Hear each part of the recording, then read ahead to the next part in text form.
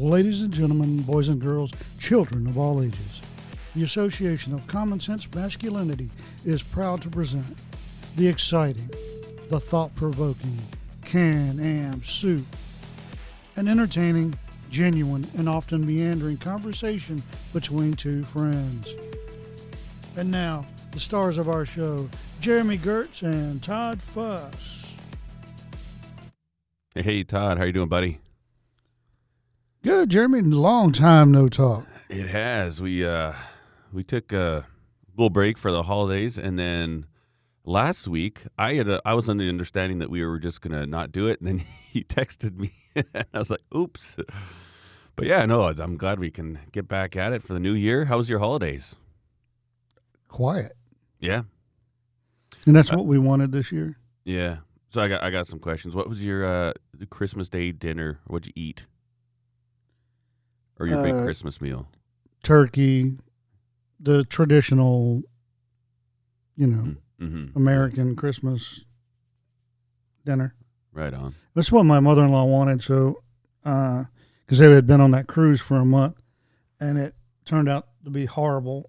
And so, I cooked the turkey, green bean casserole. We had this potato casserole stuff, just the standard American fare. Yeah. Green bean casserole, I think I've heard that talked about a lot this year when people talk about their dinners. I don't know, unless I'm just different. I don't know if that's popular in Canada. I mean, I know what it is and I know that I've had it, but I've never been to a Christmas dinner where it's been there. And it seems to me like that's like the classic. When you have turkey, you have green bean casserole. It's for Thanksgiving or Christmas. Yeah, I used to love it. You only get it once a year, so. Mm-hmm. Do you guys do Wife Saver? You know what that is? Who? Wife Saver? No, I don't know what that is. Okay. You could just look it up. It's funny. People say it's like the greatest thing and the recipe hasn't changed. Just the name is outdated. So anyways, it's you take white bread, you lay it on the bottom of a glass baking pan or whatever. I don't know the whole recipe, but you take egg, salt, pepper, put them in there, put sliced ham on top, chives, blah, blah, blah, blah. And then you kind of cover the whole thing with cornflakes. And then Christmas morning, it's a tradition, and it's not us. Like, I grew up as a kid doing this. Steph grew up, she did this as a kid. We do it every year. And it's a very common thing here.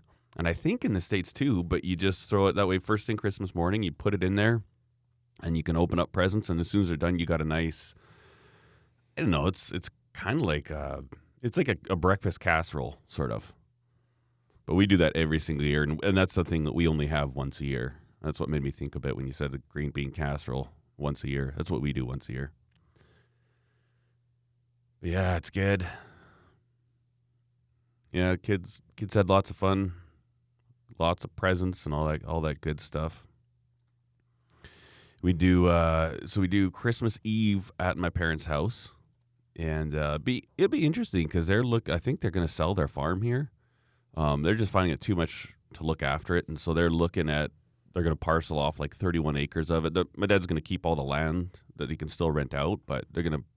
It's like a 31-acre parcel, so next Christmas might be different. I don't know if we'll do it here, but it's always a tradition. We go out there, we go snowmobiling every Christmas Eve, and then they got the hot tub, but I don't know. It'll be weird to see what happens next year, or this year, I guess. But you guys travel at all, or No.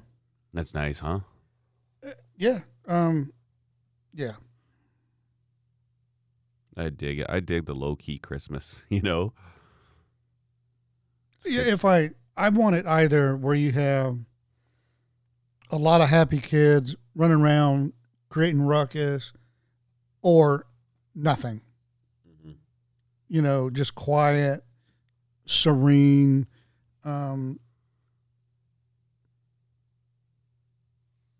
With Christmas you can do with kids around you can do what Christmas is really there for, and the Santa Claus part.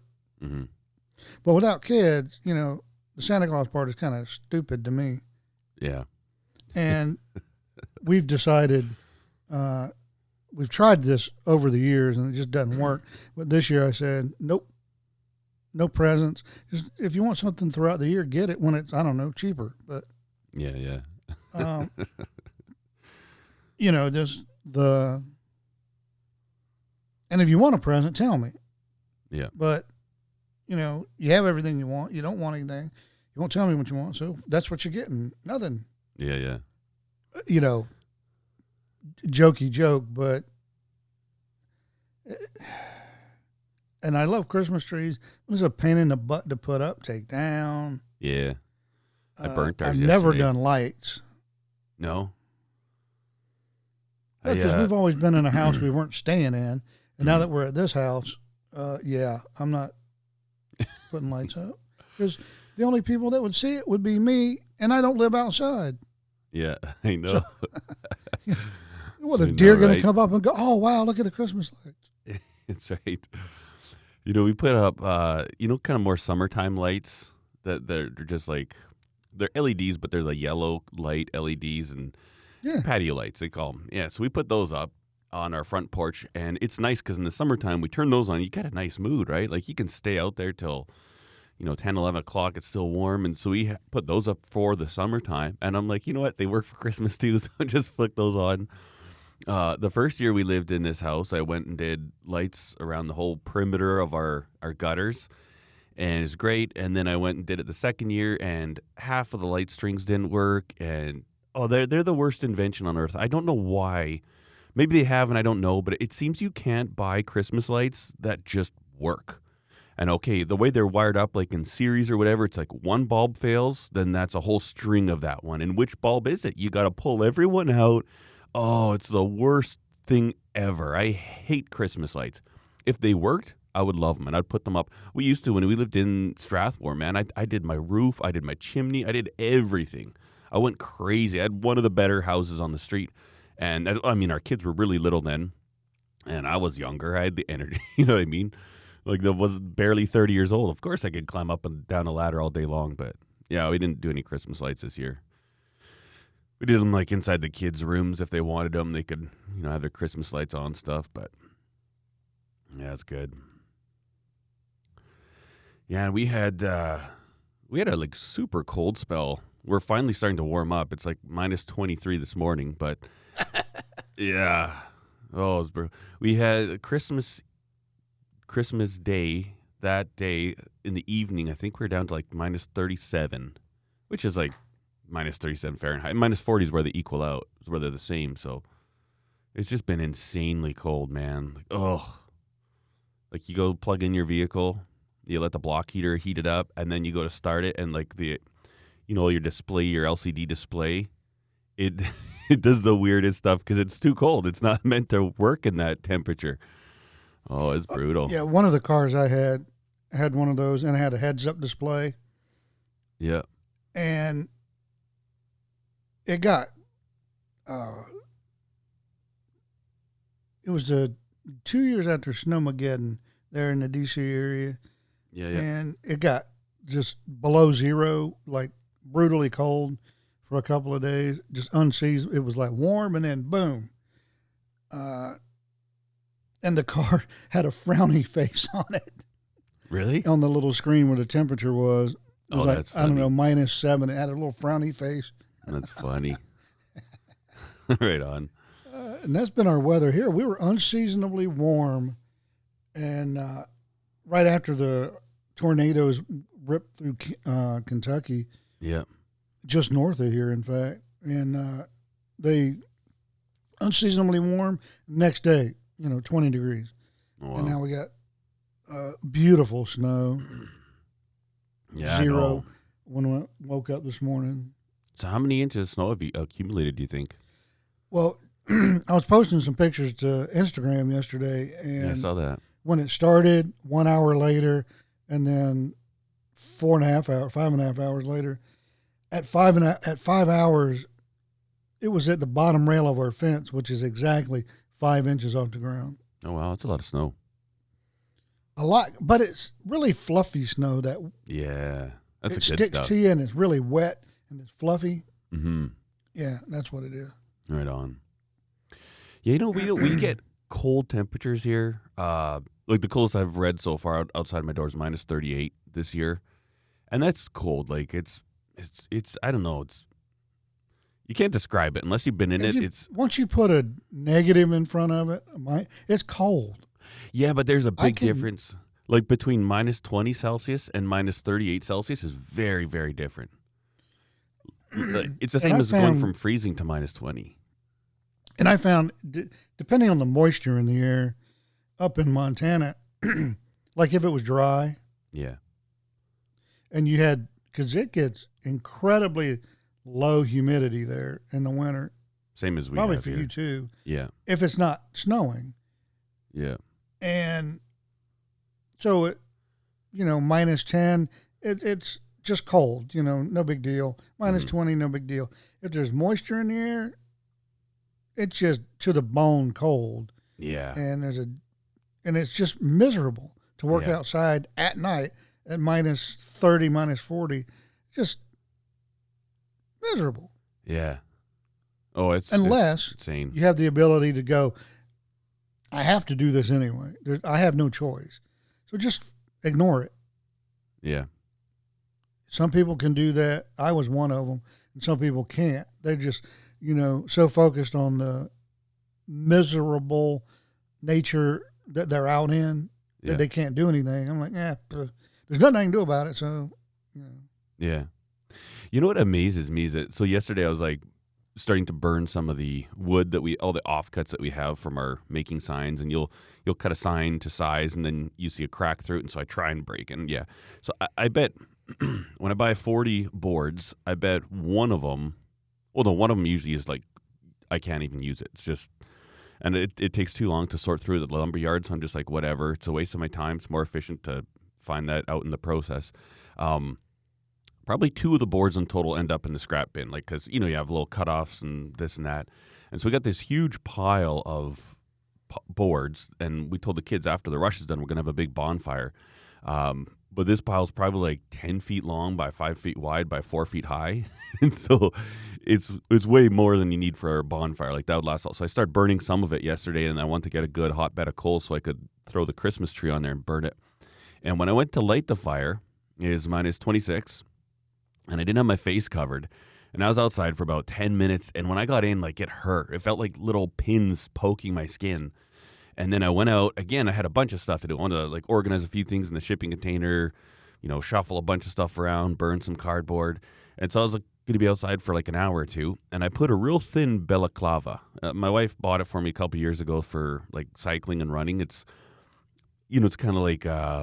like the fabric that women's leggings are made of, like the thicker type? Yeah. Made out of that type of fabric. And I thought, this isn't going to do anything. I was like, whatever, I'll just put this on. I was outside for 2.5 hours, and I was absolutely comfortable. And it's amazing, like, just that little protection over your skin, that little bit of insulation, and your skin obviously radiates heat, and it's just enough that, man, I thought, I'm going to need a big, huge wool balaclava to stay warm. I couldn't believe how comfortable I was. It was unbelievable.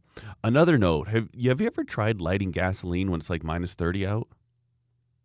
Yeah. It's slow. Like I'm in the summertime, I put a little gasoline on my fire. I always use gasoline because I'm like, I'm not wasting time. I just want this to burn. Put a little sprinkle on there. Boom. Okay, good. I put a lot on yesterday, and I think I probably threw 20 matches at it, and they were hitting. Like, I mean, I light fires all summer long, and finally I had to go up to it, and I just set it down on there, and it slowly started. If you light gasoline, if you're ever in minus 40 or colder, take a margarine container, put a little bit of gasoline in it, and try and light that. You literally have to hold flame to it. You can't drop a match and match goes out. You literally have to take a blowtorch and put it there to get the gasoline to burn, and then it'll burn like it's kerosene or those cooking oils. It's incredible what the temperature does to it. In the summertime, you put it on there and throw it, boof, not so in the winter. Yeah, we tried to light frozen diesel one time. Yeah, I can't do it. Could never get it to burn. Yeah. It's funny, hey? It's funny how cold affects that. And the interesting, too, is that when it's cold, there's more oxygen in the air. You'd think it would work better. It's crazy. Crazy. But yeah, what else is going on? New Year off to a good start. You stay up to midnight? I've never done that. We did. I This mean, year. literally, I've never done it. New Year's is one of those things I don't understand, Yeah, don't believe in. and I guess it might be because I had a overseas military young life. Mm-hmm. Oh, so what are you going to do this weekend? Oh, it's New Year's. We're going to go party. Oh, so it's like every weekend for you. Yeah, yeah. Well, I mean, what's the big deal? Mm-hmm. I just don't get it. You're bringing the new year. Why? What's it done for me? Yeah. You know, when we were like before we had kids, we'd always have like New Year's parties at our house, mostly just because it was a fun chance to eat hors d'oeuvres all night. That's what I loved about it, right? Like we did we always have people over for fondue. So get a fondue going and do a fondue for an hour or so, and then you get the next round of appetizers, and it was like all appetizers, midnight. And I mean, we never partied. Like I think when we were first married, we'd have people over and nobody would even drink. Like there'd be no alcohol there. We're just visiting, having fun, drinking coffee, eating food. And then once we had kids, we're like, I don't really care. And we haven't done it forever. And this year we weren't planning on it, but we started watching movies and it just kind of worked out that we were up till New Year. And so kids thought that was cool. We all stayed up. What did we watch? It's a Wonderful Life, that classic. Yeah. Yeah, we watched that. I've never seen that one before. My mom watches it at Christmas time, but I'd never seen it. So we watched that when it ended like at 11:45 or something. So we just stayed up and then I get to do all the dad jokes like, "Well, kids, you're not going to see me for another year." That's so fun. Yeah, like on the first, you start seeing at least in my feed anyway, you start seeing the memes talking about dad jokes where it goes, "I'm so proud of myself. I haven't bought a gun all year." Yeah, that's right. Yeah. Really? Yeah. That's right.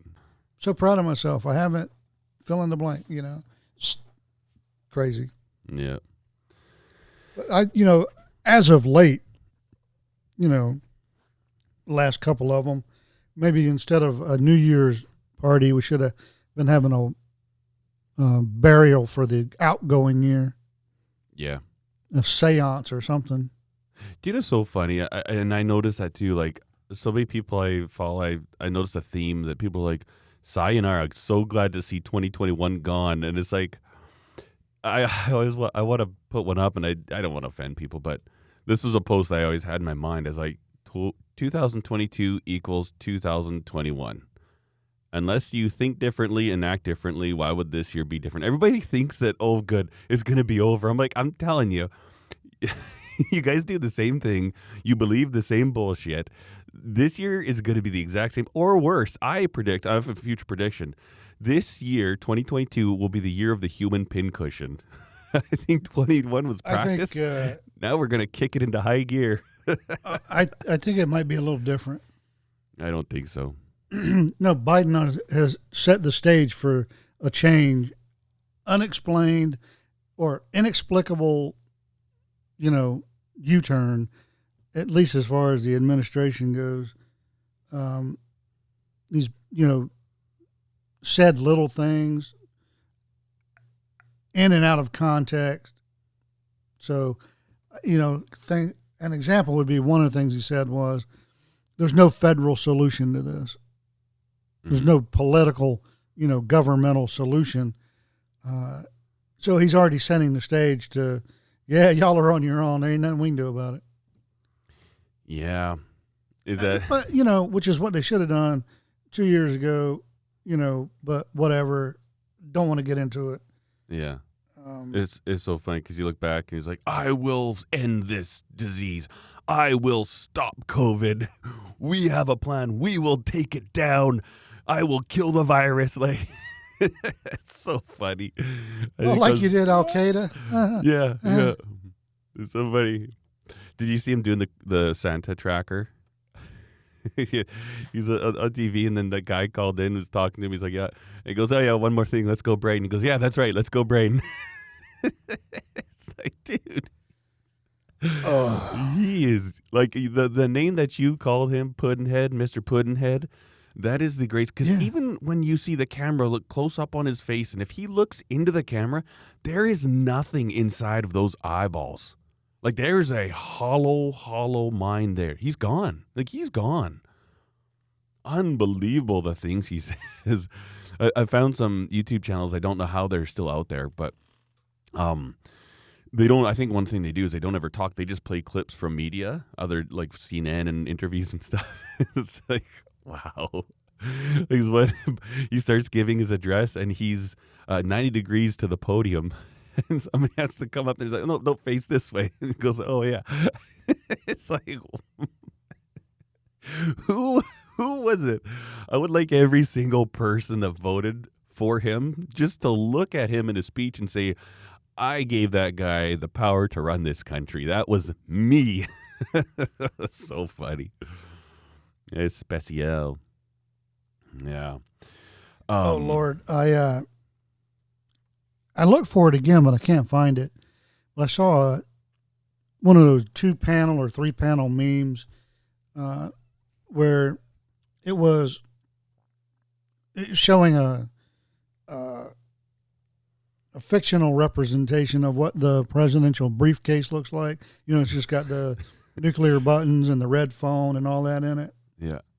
And then it showed Biden's, and it was a Mattel toy speak and spell.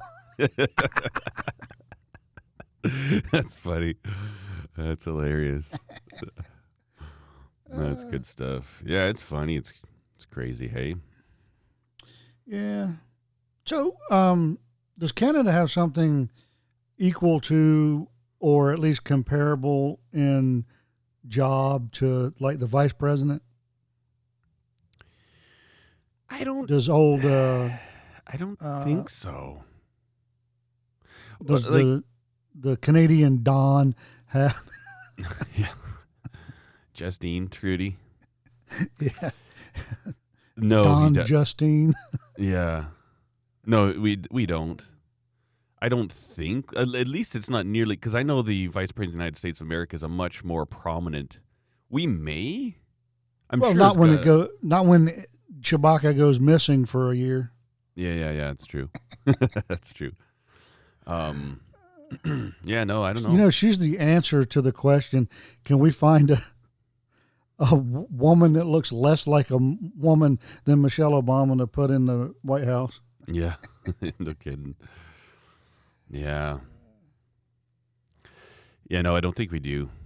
Our Canadian government's so funny. If you watch, like it, and it's same thing. And you when you watch like this different channels that'll actually show you the discussions that go on in Senate and in Parliament and all this stuff, and it's like, it's literally, it is just a pissing match. They stand up, Mr. Speaker, would the Right Honorable Prime Minister tell us why this and this and this and this, and then they'll kind of make a joke and say something derogatory, and then Justine will get up and say, Right Honorable, blah, blah, with this, blah, blah. And it's like, literally, they're just, like, if my kids were having an argument in this manner, I'd be like, stop it. Both of you stop talking and go to your bedrooms. I'm not listening to this. But that is literally what we have decided is a good way to run a country. And I'm like, man, are we ever retards? Like, we as a society are so stupid. Yeah. It's insane. Well, like watching the Parliament over in England, they do the same thing. You know, they just allegedly, politely, by using all the right honorables, and they just call them the most horrendous names, right? Yes. Or they used to. And, well, my right honorable colleague from Nottingham's a douchebag and blah, blah, blah. Really? Yeah. That's how you conduct. And then that's all you would see on the news back then of English Parliament until they have something that could be equated to our C-SPAN, where it runs 24 hours a day. So on the news clips, you see them arguing, right? Mm-hmm. And they're having a session, and they're just going back and forth, lambasting each other. And then the session ends, and they get up and they start, I don't know, having a smoke together. Yeah. Talking about dinner that night. I'm like, really? All that crap is just a play for your voters. Yeah. Yeah, and even like I don't know if they name call so much, but and just those things I don't know, they pop up sometimes. I'm like, I don't want to see this. YouTube tries to recommend them to me, and I don't watch them, but I don't know. It's crazy. I have been getting the craziest out and left field, literal and figuratively, suggestions from YouTube, but things I would be interested in, it has quit showing me mostly, right? Like not like it used to. Yeah. But you know how if you scroll in the home section where it'll go recommended, new to you, from your subscriptions, news, gaming, right? Yeah, yeah.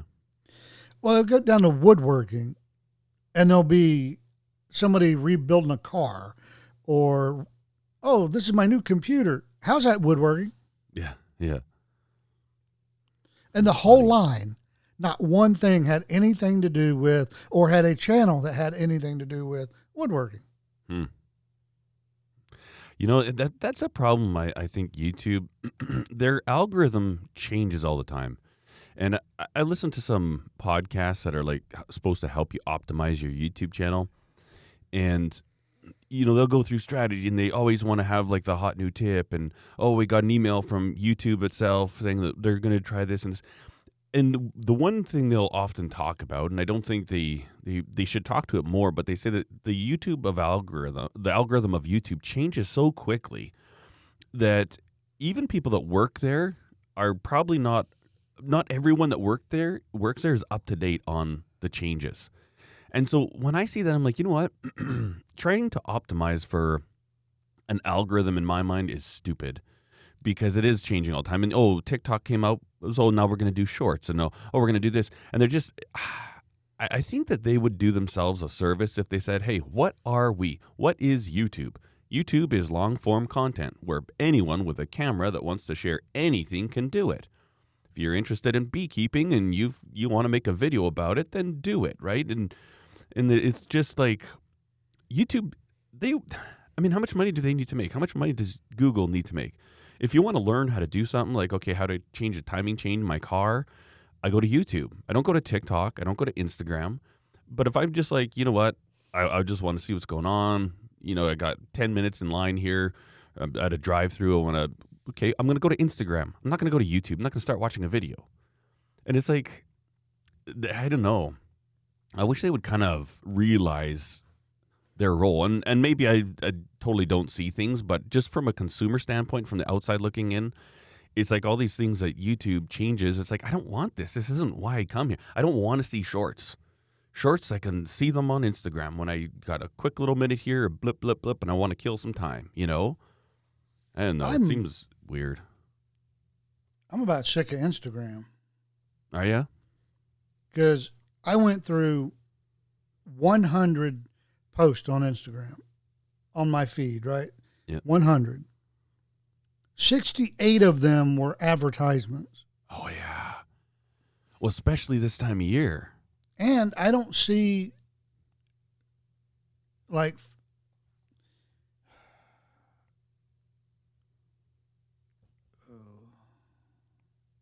Are you looking right now? most of your posts I see immediately, right? Yeah. But, like, I have family members that we keep up with each other through Facebook and Instagram. I might see a post of theirs for a week later, 3 days later, and it gives them the impression I'm not, You don't care. I don't care. I'm like, no, I just saw it. Oh, no, they don't do that. Really? Uncle Todd's a jerk. Do you work there? Yeah. You Oh, I know. I know someone who works at Facebook. They're very high up in their legal department. And I know somebody that works at YouTube. And he's not allowed, I don't know why, private corporations that say, oh, you can't tell anybody what you do or where you work is stupid to me, but that's just me, right? Yeah. I understand the ideas behind it. I just think it's stupid. Anyway, he works at YouTube. He has a degree in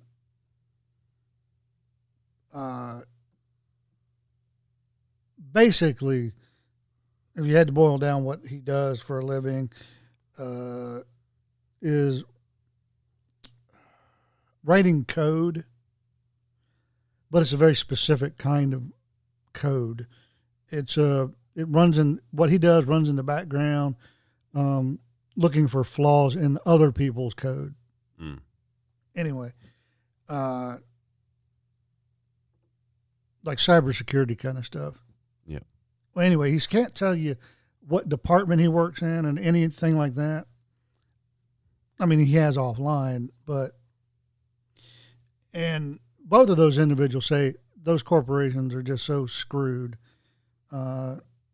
because they try to be, all things to all people. Oh, but you have to believe what we believe, or we're going to censor you.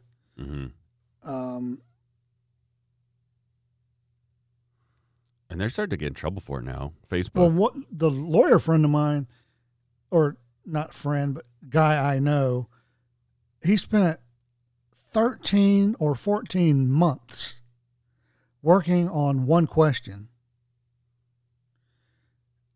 Can we get away with censoring people? Cancel culture stuff. Yeah. And in the end, he said no. But he had a moral dilemma with the question instead of a legal dilemma. Anyway. And that's a tough one. YouTube and Facebook and Instagram have a certain protection in the United States.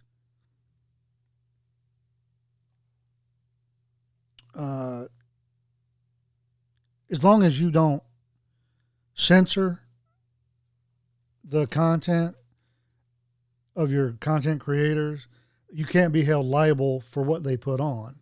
But the minute you start censoring Todd, you're now liable for what Jeremy does. Yeah. Because you're a filter at that point. Yeah. And unless you filter everybody. But they're getting away with it because they still enjoy the protection, at least here in America, and they're censoring. Yeah. So hopefully it's a matter of time before something happens here in North America like that weird crossbow guy did in Europe. Yeah. But I don't know that we need to start a union, but whatever. Yeah. Yeah, and it's interesting because, a lot of people think that it should be government regulated. And it's such a, it's this whole thing. You and I both, I think, are very strong on the thing. It's like, okay, freedom, right? Like, if it's my company, I can do my company my way. And then it's like, well, if YouTube is a private company or whatever, does the government have a right to say you're not allowed to censor? And at the same time, it's like, well, no, government regulation for nothing. You never have it. But then it's like, okay, but what about the utility companies? Those are all government regulated. And maybe that's a good thing? I don't know. I don't know. It's such a weird thing because some people are like, well, natural gas, if it was unregulated, now all of a sudden they're going to take half of your paycheck to heat your home. So it's a good thing the government comes in and regulates it. But maybe instead of government regulation, we need somebody else to start their own and offer a lower price, and let's just have competition and a free market. It doesn't really work. It sounds good, and we've tried it. But what happens is, Standard Oil is Standard Oil, and Exxon is Exxon, and Mobil is Mobil. And then over time, they all get bought up by one giant conglomerate. And now, even though they appear to the base consumer to be separate corporations, they're not. Mm-hmm. And they slowly drive up the price of each other because they're controlled by the same, corporate oligarchy. But the problem with things like YouTube, any company over the internet, right? Can you do the same thing with no internet? Like your business, yes, you can, in theory, right? Yeah. Yeah, it'd be YouTube different. cannot. Yeah. And the internet they go through, even if it's a public utility, that's what it boils down to. There's a lot of legal isms involved, but it's still the internet in the United States, at least, is considered a public utility. Yeah, I'd say around the world. And so therein lies the rub for companies like Google, YouTube. Well, Google owns YouTube, but yeah, I know what you're saying. if you're going to be a place for content creators, right? Mm-hmm. And you don't say going in, we're going to censor you. We only want Republicans or Democrats or Green Party, right? Mm-hmm. Then you can't. Mm-hmm. You're not allowed. And and here's the thing. You don't have to, if you're writing a algorithm that will look for things and pictures, and actually some of their algorithms are now monitoring videos for physical gestures, right? If they're that smart, then you can tie your oh so important to you advertising into that. Yeah. Because you don't have to censor Todd. You just don't have to monetize him. Mm-hmm. Unless advertisers don't mind. Mm-hmm. Just because you don't like it doesn't mean an advertiser wouldn't just love it, because I don't know, of the 300 million Americans, 210 million agree with that guy you don't want to monetize. Mm-hmm. So I don't care if the company who's giving you advertiser dollars don't even like Todd's videos. They want to monetize it because they're going to get money. Yeah. And I think YouTube too, like they're not responsible, right? Like I had a video of mine, is one I did in the 5-day knife making challenge, where I make 5 knives in 5 days. I made this knife, and at the end of it, I showed how sharp it was by shaving my arm hair off. And that's a testament. That shows it's decent. Yeah. Flag demonetized. I asked for it to get blah, blah, blah, and it was just like an algorithm thing. And you have another option, say, would you like a person at YouTube to look at this? I said, yes, please. And they looked at it, and they sent me an email back saying, I know there's technically nothing wrong, but shaving your hair could be misconstrued with self-cutting. No, it can't. I know, but at the can't. same, you know what? If you just walked by, say if you're walking by a room, if I was in high school and I had a knife on my arm, and you literally got like half of a second to see, maybe it could be. I could see that. But if you're watching a video and you're here at the very end of the video, you are going to know, it's not like my thumbnail's me with a knife on my arm, on my wrist even, right? If you saw that, you've watched me build this thing. And so you're never going to, like in a certain context, yeah, if you just saw one, like a flash of a second clip of a guy with a knife to his arm, like, don't know what he's doing. My go-to is like, he's probably testing a knife for sharpness, because that's how you do it. But well, if you make a knee-jerk reaction, you're the problem. Mm-hmm. If you only see 1 second of a 59-minute video and you make a determination of what that video is about in 1 second, you're the problem, not the video. Mm-hmm. I don't care if in 30 minutes into the video he is self-cutting. You didn't know that. Yeah, and even if I was, and if the problem is that we have, as a society, we've gotten away from personal responsibility, right? Oh God, yes. Like I'm like, okay, what should you censor on YouTube? I'm like, what about how to make a gun? I think you should be able to learn how to make a gun. I think you should be able to learn how to make a bomb, because that knowledge doesn't do anything. Now, if I'm dumb enough to go out and do it improperly, or if you feel like, oh, we can't show them that because then they might do it, it's like, well, where's their freedom of choice? You took that away.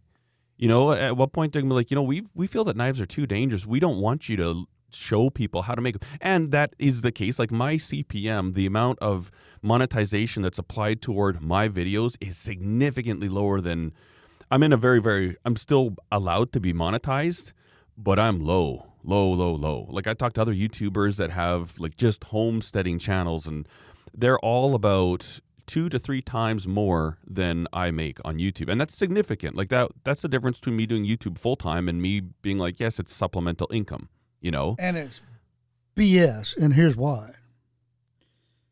One of my favorite people to use as examples of outliers, Jimmy DiResta. Yeah. He makes sharp, pointy objects. He has shown him shaving his arm. Yeah, I know. He's still one of the most monetized human beings on YouTube. And what does he put out? Nothing. How do you mean? I mean, he doesn't put out much content. That's like a video a week or something. I mean, there was 6 months he didn't put out anything. Yeah. With TV, he's got TV shows and all that stuff going on. What does that mean to YouTube? Nothing. No, I know. I know, but it's interesting. Like the reason I don't, like I'm not super serious he about. has a TV show? No, the reason I'm not super serious about YouTube is because after the adpocalypse, my money went down. Like when I had 20,000 subscribers, I made more money then than I do now. I don't know what I have. I have no clue how many subscribers I have. It's like 200 something. I don't know. But you see, and so it's like, okay, so I'm going to try to make a video a week, but honestly, I have got, like, monetarily, there's zero motivation for me to make content because it literally isn't worth my time. Now, there are a lot of benefits to it. Like, I mean, I've got, sponsorships. I just renegotiate again. I found out that, like, I fulfilled my contract with Princess Auto, and they sent me it yesterday. I've got a new contract. So I'm like, sweet, this is good. So, but the monetization from YouTube is terrible, and it's because I'm knife making stuff, right? And so it's like, okay, cool. Well, if YouTube says that this is too dangerous, this isn't friendly. Here's the thing. I consider my YouTube channel fairly wholesome, right? Like, there's no swearing in it. You could sit kids in front of it, and they might be bored to tears, but it's nothing that you're going to be like, oh, shut that off, right? Like, it's wholesome content. Yes, we make knives, but the knife is probably the single most important tool to every human on Earth. I challenge anybody on Earth, just go ahead and live for 3 days without using a knife once. You can't. Everybody likes knives. And it's not like I make tactical knives. It's not like I make stabbing knives. There's so many of the knives I want to make I can't legally make because of the country I live in, right? We're talking chef's knives, little EDC knives so you can cut open packages, or if you're hunting, you can skin game, like whatever. And then most of the stuff is, a lot of my videos, most of them aren't even making a knife. It's, I don't know, gibberish. It's shop stuff, right? But if YouTube would say, okay, you know what, he's not doing anything bad. Yeah, he's making knives and some people don't like it. Who cares? Just monetize him. I would actually be like, cool, let's make some content now. But I've got like zero. I mean, I do. I kind of enjoy it, but it's also kind of like, it's really not worth my time. I make a lot more money doing a lot of other things. So people are like, oh, I wish you had more videos. It's like, wow, cool. I'm sorry, I'm not going to be poor because you want to see me make knives more. You know what I mean? I don't know. It's a weird thing. It's a frustrating thing, but speaking of that, I got how much I hate GoPro? How much we bash GoPro? Oh, yeah. I bought the GoPro 10. Yeah, I've been looking at it too, but you know what I like about it? I won't buy it, but because there's so many people that have issues with it. Yeah. Oh, wait, that's like every freaking GoPro. Yeah. So I always thought, yeah, sure, whatever, another GoPro. Like, and then Peter McKinnon did one, and it was a sponsored video by GoPro. And he said, well, GoPro's paying me to make this video. And I don't know why. He said, they sent me this thing. They pay me to make this video. And I've never said good thing. And he hasn't. Every time a GoPro comes out, he gets it and then just bashes it. And then, anyways, he talks about it and used it for a while. And he said, I got to hand it to you, GoPro. He said, this is the first camera that you've made. He says, I don't know if this is just the one you sent me, But he said, of any GoPro I've ever had, this is the most reliable. And he said, you guys have been a very unreliable camera for me. And then at the end of it, he goes, with my experience, it's pretty good. And he says, and GoPro, I apologize for saying all the bad things about your other cameras. And then he did this little like rewind, like, he goes, no, I'm not. All those old cameras suck. He goes, this is the first time I can say something half good, but thank you for sponsoring my video anyways. And so I was like, wow. But the thing I like about it is when I turn it on, it turns on, and I film with it, and it just keeps filming. And when I turn it off, do you know what it does? It turns off. And it saves your video. Yeah. It doesn't automatically, mysteriously disappear. Yeah. It's insane. One guy was talking about the 9 that he had. He goes, I don't know how you create a technology that deletes the middle part of a video that was never cut. Yeah. You know, how do you do that? It was there, and now it's not. Yeah. Oh, man, I tell you what. But you know the session? Do you remember the session ones, the little cubes? They had a session 4. So the session 4 I had, and that is the best GoPro I've ever owned. I started buying GoPros at, I think, 3. That was the first one I bought. Like when the kids were little, we went on a Disney cruise. I'm like, oh, let me buy a GoPro Hero 3. And, you know, before they had screens on them or anything. But then it was okay, kind of worked all right. But then the Session 4 came out. I had a GoPro Hero 4, and then I bought the Session 4, and the Session 4 was unbelievable. Like, you just turn it on, turn it off. Not a lot of options. You know, you can't adjust all this. It's like stabilization on or off, or wide or standard view. There's no... but, man, I still use it. Like, when I'm doing sandblasting videos and I want a camera in my blast cabinet, I put clear Gorilla Tape on the lens and over the speaker holes, and you press that real nice and tight, and it's decent enough for the shot that I'm getting, and I can film myself sandblasting with a camera in the blast cabinet. And it's so nice because I got a little piece of Velcro on the inside of my cabinet, and I've got a piece of Velcro on the GoPro just permanently affixed, so I literally just stick it there like this. And I know when I use that little camera, every time I hit record, it's going to record until the battery runs out or the card's full. And then when I hit stop, it's going to be there. And I've never once had a single issue with that camera. And I bought the Session 5 because it had better specs. Issues. Wouldn't shut off. It just wasn't reliable. And I got rid of that one. I had a buddy who was like getting into snowmobiling videos. And so I said, here, you want this? It doesn't work half the time. So he's like, oh, sure, I'll take it. I kept my 4 because it still works. I still have it. And I bought the 7 was the last one. At the time, I could have bought the 8, but I'm like, the 8 doesn't have a removable lens cover. And I'm like, if I scratch this, if I'm grinding a knife and I scratch it, I don't want to have to send it back to GoPro, right? I'd rather just buy a replacement screen or lens cover for it. And then they've gone back to that now with I think the 9 and the 10. But so far, I'm impressed. It's big, though, man. It's way bigger. And I saw that in videos. People talk about the size increase. I don't know if that happened. I think it was on the 9 that they got bigger. But, man, I can't believe how much bigger it is than the 7. But, yeah, so we'll see how that goes. What do you think about the new batteries, the white ones that they say are better, more reliable? Are there new? Mine came with a blue battery. Yeah, there's a new white battery, allegedly, that's supposed to be more reliable. Oh. Better, I haven't heard of it. And see, that's the one thing I'm going to do. Like, I've got the one battery this came with, and I'm just, so far, I mean, I'm just, like, testing it out. Like, I'll just literally turn it on and let it film for an hour, like, record an hour-long video of nothing, and then shut it off, and then I'll just, oh, wow, all the footage is here. Cool. So far, I've probably filmed, like, 4 hours with it, and it's 100% reliable. Like, it's not done anything weird. And so I'm going to go for maybe another week or two. And if it's all good, then I'm going to buy a couple spare batteries, because that is a nice thing. Like, I've only ever had one battery for my GoPros because they've been so unreliable. And so when I go skiing, it's like, well, I know I've only got one battery, so I can maybe film for half an hour, 40 minutes, and I just kind of pick and choose. But if this camera actually works, like for every other camera I own, I have at least 3 batteries, right? Because you're in the middle of filming. Well, I'm not going to stop filming. I'm just going to put a new battery in and keep going. But hopefully this one works, and if it does, I'll buy a couple more batteries. But I haven't heard about the new white ones. Never mind. I think the blue ones are the new ones. Yeah, and they just have white labels on them. Oh, okay.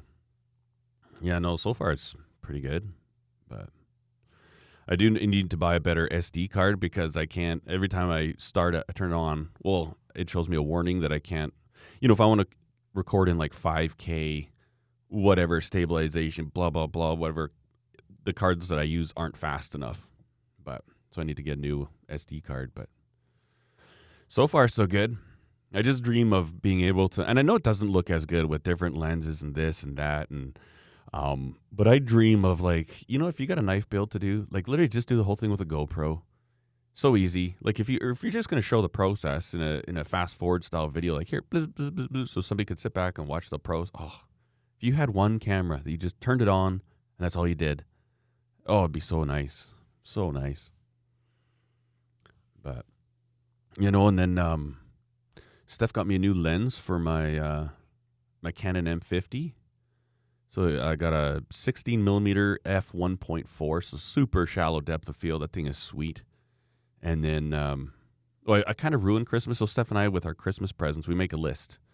So I put a list. Some of it's links. It's in the Notes app on her phone. So when I update it, it updates on her phone.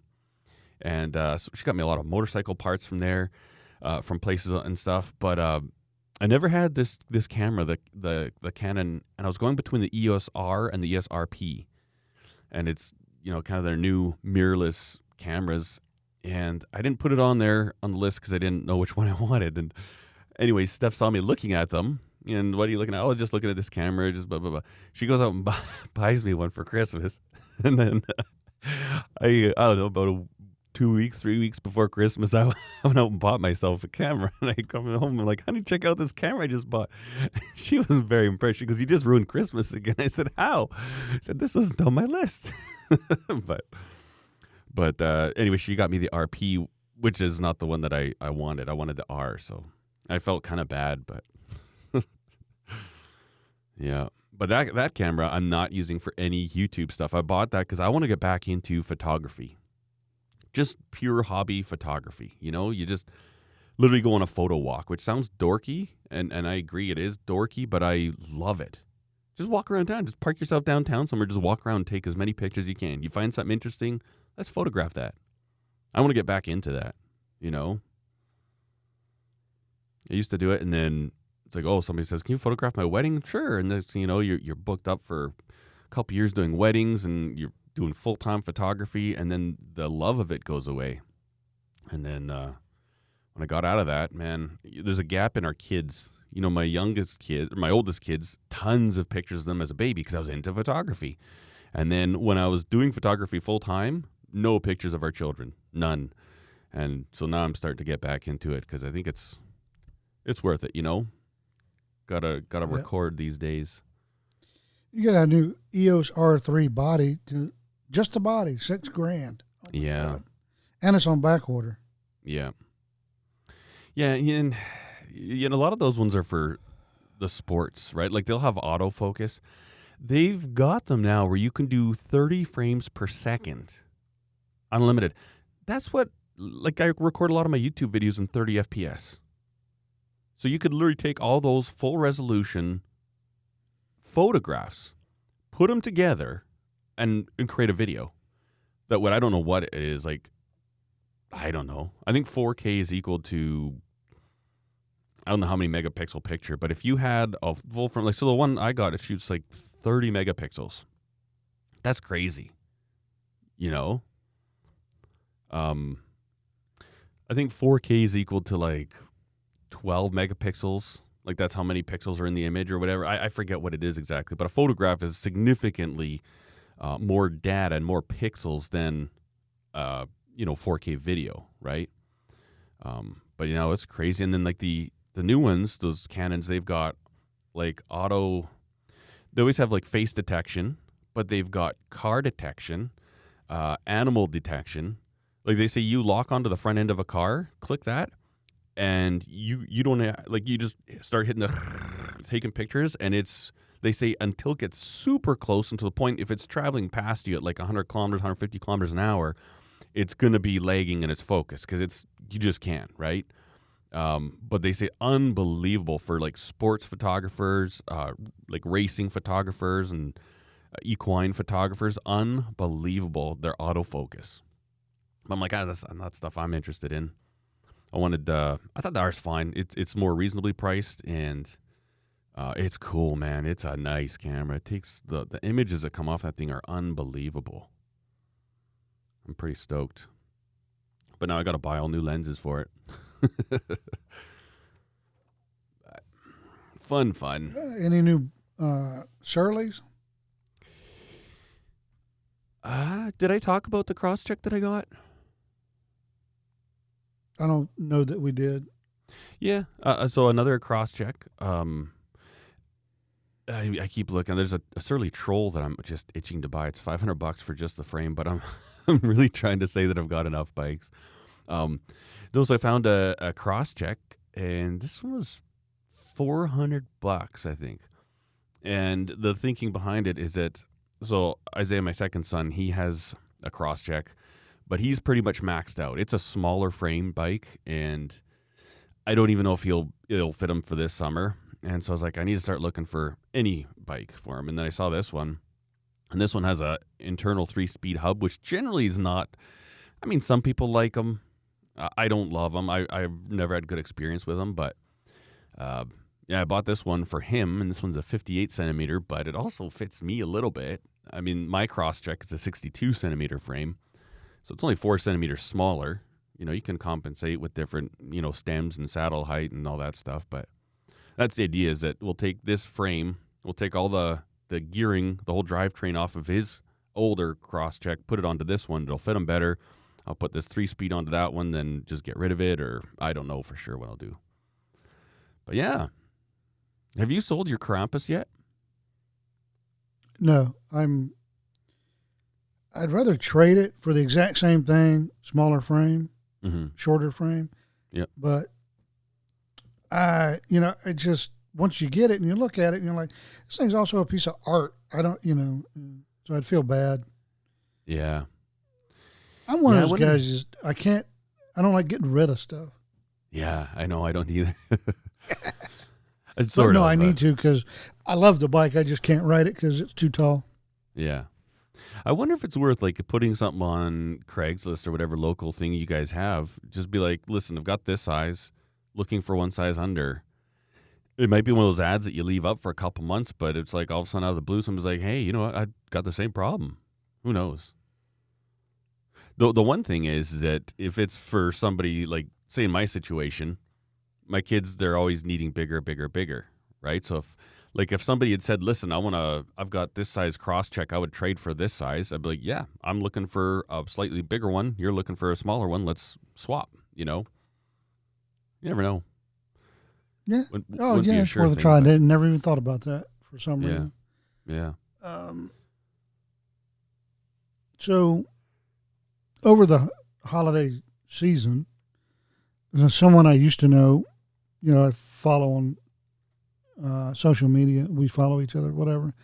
But we used to work together a long time ago in a land far, far away. Her and her husband and son went up to Banff and did a lot of hiking. Oh, yeah. In the snow. Yeah. She posted it, and I'm like, oh, I know somebody up in that neck of the woods. Yeah. Go hiking in Banff a couple times every year.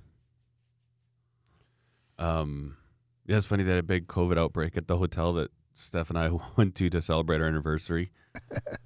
It was so funny. So, the NHL shut down a whole bunch with COVID, right? It's like, these guys are fully vaccinated. They're all getting COVID. Like, I think there's 3 members of the staff of the Calgary Flames that didn't get COVID. But right now, if you look on the provincial stats, this is from the government of Alberta, new COVID cases, 83% are fully vaccinated. And I think it's like 9% are unvaccinated entirely. It's like, okay, wait a minute. I don't know. It's so, I don't get it. And in Quebec right now, they're actually bringing in the Canadian military to enforce a curfew. People can't be out in the street. You'd think there was I didn't major. know that, the virus paid attention to the clock.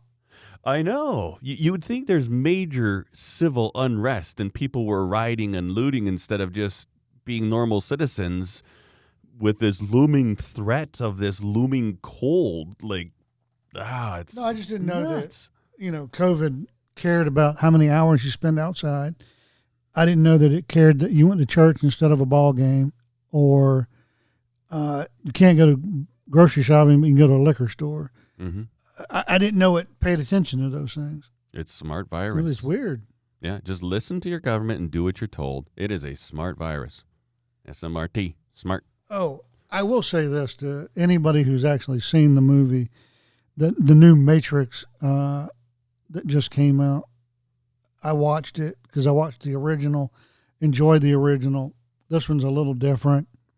It is what it is, right? I'm not here to do a movie review, but I will say this: there is a part of that movie when Doogie Howser is screaming about how he wants the Matrix to say the Matrix, and he's the leader of the Matrix because he is. But he says in there that something that is aimed directly at this pandemic. It is hilarious because he talks about nobody wants your way.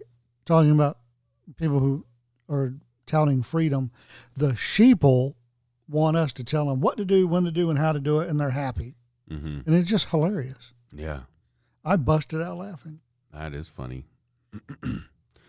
One interesting that happened here, like we had pretty tight restrictions before Christmas, and our little porky puff, Jason Kenny, the stupid Saskatchewanite, he came in and he literally said, under the current restrictions set in place by the province, I would not be allowed to have the Christmas celebrations that I want to have.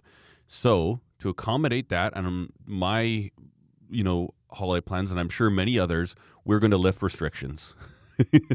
He literally said that. Like those words. So he said, because this doesn't serve me right now, I'm changing it. And you guys will benefit too. And it's like so they said, okay, you can have 10 different adults in one room, irregardless of vaccine status, right? Like, you know what? I think the world is entirely hopeless, Todd, because you look at it, the people right now getting sick with COVID are the fully vaccinated people. People that are unvaccinated, plague rats like myself, people who say, no, wait a minute. I'm a healthy person. I'm not terrified. You know what? This might be bad. I'm not denying that it could be bad, but I think my odds are better by just holding tight. I'm not a social butterfly. I don't go around partying with people. I don't put myself at risk of any cold or flu that comes in. I catch them every now and then. I'm not antisocial, but us people, the people that think like me, that aren't scared and just think for yourself. We're the ones that aren't getting sick right now. It's weird, isn't it? And it's funny because here it's about 50-50. Everybody, Tennessee is allegedly the fourth worst state for COVID cases right now. You wouldn't know it by looking around, but whatever. I don't go to either any of the 3 big cities in Tennessee, 4 big cities in Tennessee. I just don't because, one, I didn't lose anything there, so I don't have to go back and look for it. Yeah. 2, there's nothing in those cities except restaurants that I would be interested in, right? Mm-hmm. And right now you can't go there and have a good time, have a good meal, so I don't go there, right? Mm-hmm. Yeah. Whatever. But it's awash with unvax, vax, previous vax, didn't get all of it. It doesn't matter. Everybody here is getting sick, allegedly. And, but as I indicated a couple of years ago, when all this came out, is just relax, take a deep breath, figuratively, and let this thing ride its course, because now more statistics, if you believe everything they say, just given that, well, for the sake of this story, allegedly more people are getting COVID, but less people are dying, per capita of cases. oh, herd immunity's picking up. Yeah.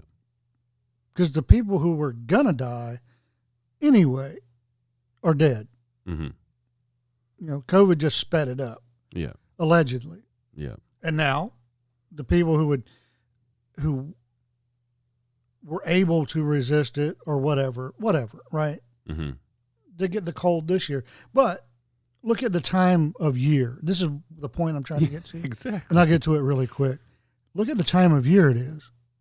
It's normal cold and flu season. Yeah, that's like a calendar season almost, isn't it? I've heard that cold and flu season God. before. No wonder more people are getting it. It's, I don't know, cold and flu season. Stop it. Just stop it. I know. So you know what they say, like the symptoms of the Omicron variant is? It's like feeling exhaustion as though you've just done a hard day's work. And that's why the liberals are so terrified of it. Yep. I did that joke.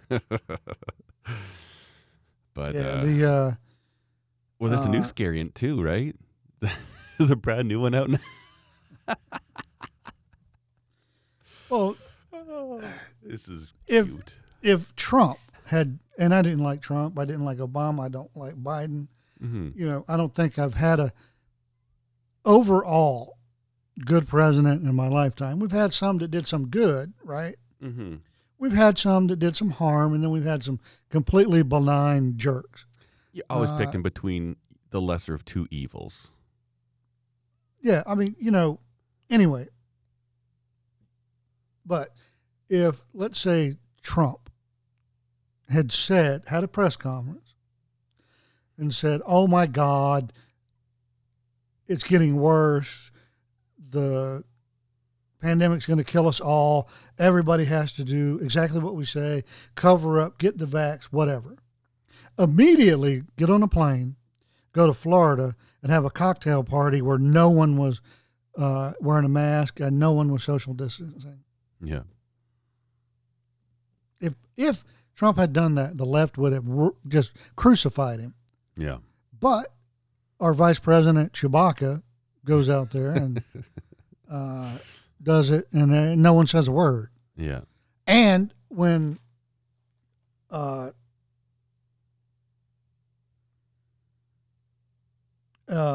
news organization posts the pictures, Google deletes them, allegedly. Yeah. I don't care enough to go look. And the last thing I want to do is see her, whatever. Yeah. You know, because I have to eat sometime today. And, ugh. Yeah. And it's not, I want to be clear to the listeners right now. I don't care about the vice president politics. Don't. I know her background. I know a lot about her personal background. Okay? I don't like her. I think she's a reprehensible human being. I think she's disgusting. You add in her politics and who she used to work for, and that is just, you know, like icing on the hate cake. But yeah. There's a T-shirt for you, icing on the hate cake. Yeah, no kidding. You know, it's funny. What's that? Anyway, go ahead. No, I was just saying, here, man, there's, you know, like, it's funny, you'll see people in, like, American news or YouTubers or people saying, like, can you believe that this state, they want to make it so you can't go to restaurants if you're not fully vaccinated? And it's like, that's Canada. Like literally, that's Canada. But there's so many people around here. And like, even, you know, this is also something you have to be careful with your children, right? Like, this is some crazy crap going on. And one thing that nobody talks about or nobody acknowledges is that this is causing some major stress on young people. Like, youth suicide has just skyrocketed since this pandemic started, right? Like, here in Alberta, they shut the start of school down because of this cold, the Omicron. They say, oh, we don't want to max out the hospitals and all this BS. It's like, oh, my word, we are fully retarded. So they postpone schools. In Ontario, they're postponing them till at least the 17th of January. And it's like, are you guys, wow. We're literally going to become the most retarded. Well, we already are, obviously, because we're following a bunch of wingnuts. But, you know, trying to, like, go through this with the kids and, you know, it's, like, I'm not, some people can handle things. I handle I don't say I handle stress. I just don't ever feel stress. Like nothing. I've never felt stress in my life, ever. What? Oh, I'm sure you have. Just not because there's good and bad stress. Yeah. And when you get hyped up for something, you're really Yeah. excited. That's stress. Yeah, that's true. It's just the good stress. Yeah. We've had times when we've had to do like a one night changeover, like switch from a ticket counter, put in like 4 conveyors and operate from a different ticket counter in one night. And it's a big deal, like 4-hour window. And I guess that could be stress. But when I'm under stress, I perform like the best. Like anytime we're in the championships, I pitched my best baseball. I hit my more home runs like in the final games of the city championships. I guess I perform better under stress, but I never ever, nothing stresses me. Or people are like, oh, I feel stressed. I'm like, no. If it's a problem, I'm either going to fix it or ignore it. That's how I do things. Like I don't worry about stuff. Yeah, I'm the exact same way. Anytime there's a critical deadline, an emergency, a disaster, something happens to me in my mind, in my body, just like a veil that comes down. Most people's like, oh, the world goes into slow motion. Not really. You just see it more clear. Yeah. Right. Yeah. Mm-hmm. And that actually happens. Yeah. When I was in the earthquake, absolutely. It seemed like nothing went into slow motion. I just saw everything like in 5K. Yeah. Yeah. And do this, you do that, quit running, get out of the building, take your car keys because you're not going to come back in, Mm-hmm. Yeah. And herded out a bunch of cats, it seemed like. Yeah. Don't panic. Because whether you're running or whether you're trying to do the right thing, and the building's going to fall down if it's going to fall down. It didn't, could have. Yeah. Yeah, but like getting back like to the stress, right? Like I don't do stress, but kids sometimes do, right? And even other humans, like everybody handles it differently. I think you and I are probably similar, but I think I don't know. I've talked to people and like I just don't know what to do, and you can tell they're genuinely stressed and concerned, and so I always have to be careful, like with the way that Steph and I talk about this around the kids. Like I don't want to protect them. Like they know everything, and I'll even say something like, "This person's a bad." And my parents are like, you don't talk bad about politicians around your kids. It's like, yeah, they need to know the truth. Like I don't want them growing up thinking that these people are good. Like there's not a single politician who's a good human being. You have to try and decipher who's doing the least amount of damage to the population, and then support that person if you're going to support anybody. But I don't know, like shutting down these schools and for the sake of what? It's a cold, right? And it's just, I can't believe what we're doing. It's just, it shakes my head. But then the one good thing is that, so I live in Alberta, and there's places, like I said, Quebec right now, they're being patrolled by the Popo. The Minister of Defense, the guy that wears a turban who's on a no-fly zone in the United States, he suggested that he's really pushing, he's trying to convince Justin Trudeau to get the military involved with and have fully mandatory vaccination program across the country. Flat out. You don't do anything if you're unvaccinated. And that's absolutely terrifying. When you hear those words, it's like, wow, I don't care how scared of the virus you are. If you hear that they say they want to use a military to enforce a vaccine, that you have no choice, that is a direct violation of the Charter of Rights and Freedoms. Like, that's terrifying. But the good thing is I think in Alberta, we're still redneck enough. We still have enough guns. Like, every day I go out, I see more and more people not wearing masks. And the only reason the province could implement the mask mandate is because we were in a state of emergency, and it goes for a maximum of 90 days. And that expired on December 15th. No, it was the 16th because they brought in September 16th. Anyways, the province, they haven't been meeting, like the MLAs, they haven't been meeting in legislature. And they went and appointed, so the upper executive level of our provincial government said that we are going to give the authority to the Minister of Health for the province as to when we are allowed to not wear masks. And so they enacted that on the 15th of December because the 16th was when the state of emergency ended. And so now we have a mask mandate in this province that wasn't part of a emergency, like state of emergency politics. It wasn't voted on by the members that we vote to represent us, our MLAs, It wasn't voted on by them. So then these MLAs are all saying, by what power have they done this? Because they're in our government, there was no power like that. It didn't exist. It doesn't exist. They have no authority. So people right here, like in Alberta, we're just saying, screw you. I'm sorry. You can't. This is, you have completely deviated from a democracy. And you have made up laws and made up rules that you have no authority to make. And that is literally happening right now. And people are just like, oh, just get your shots. Let's get through this together. It's like, shut up. If you don't see what's going on here, you're out of your mind.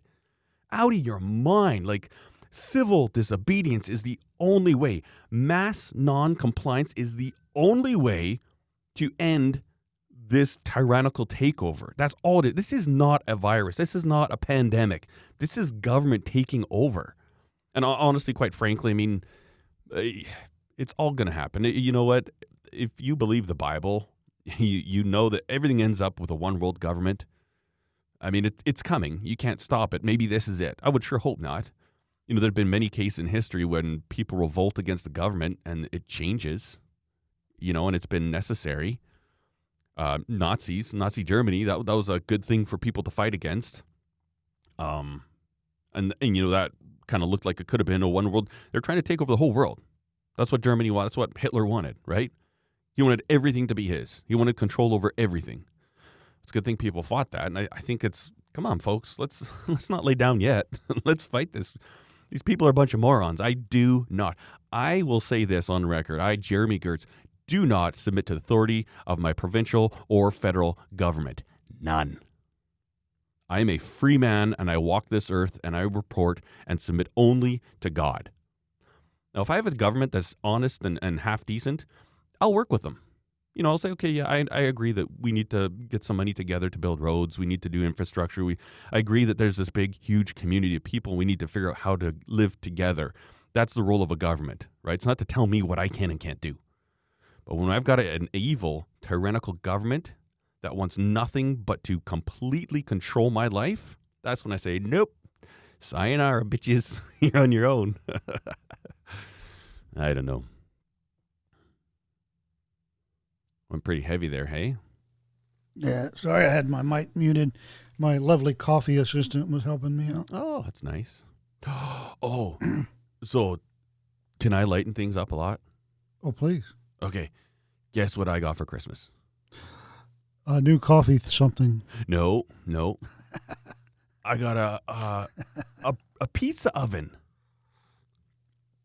Is it one of those outdoor ones or an indoor? Outdoor. It's a propane. Yeah, I saw that. Let me know how it works. It works good. You know, we had to wait till it warmed up to about -5. Oh, God. So this thing, it says the inside gets to like 940 Fahrenheit, which is good. That's what you want, right? And, yeah.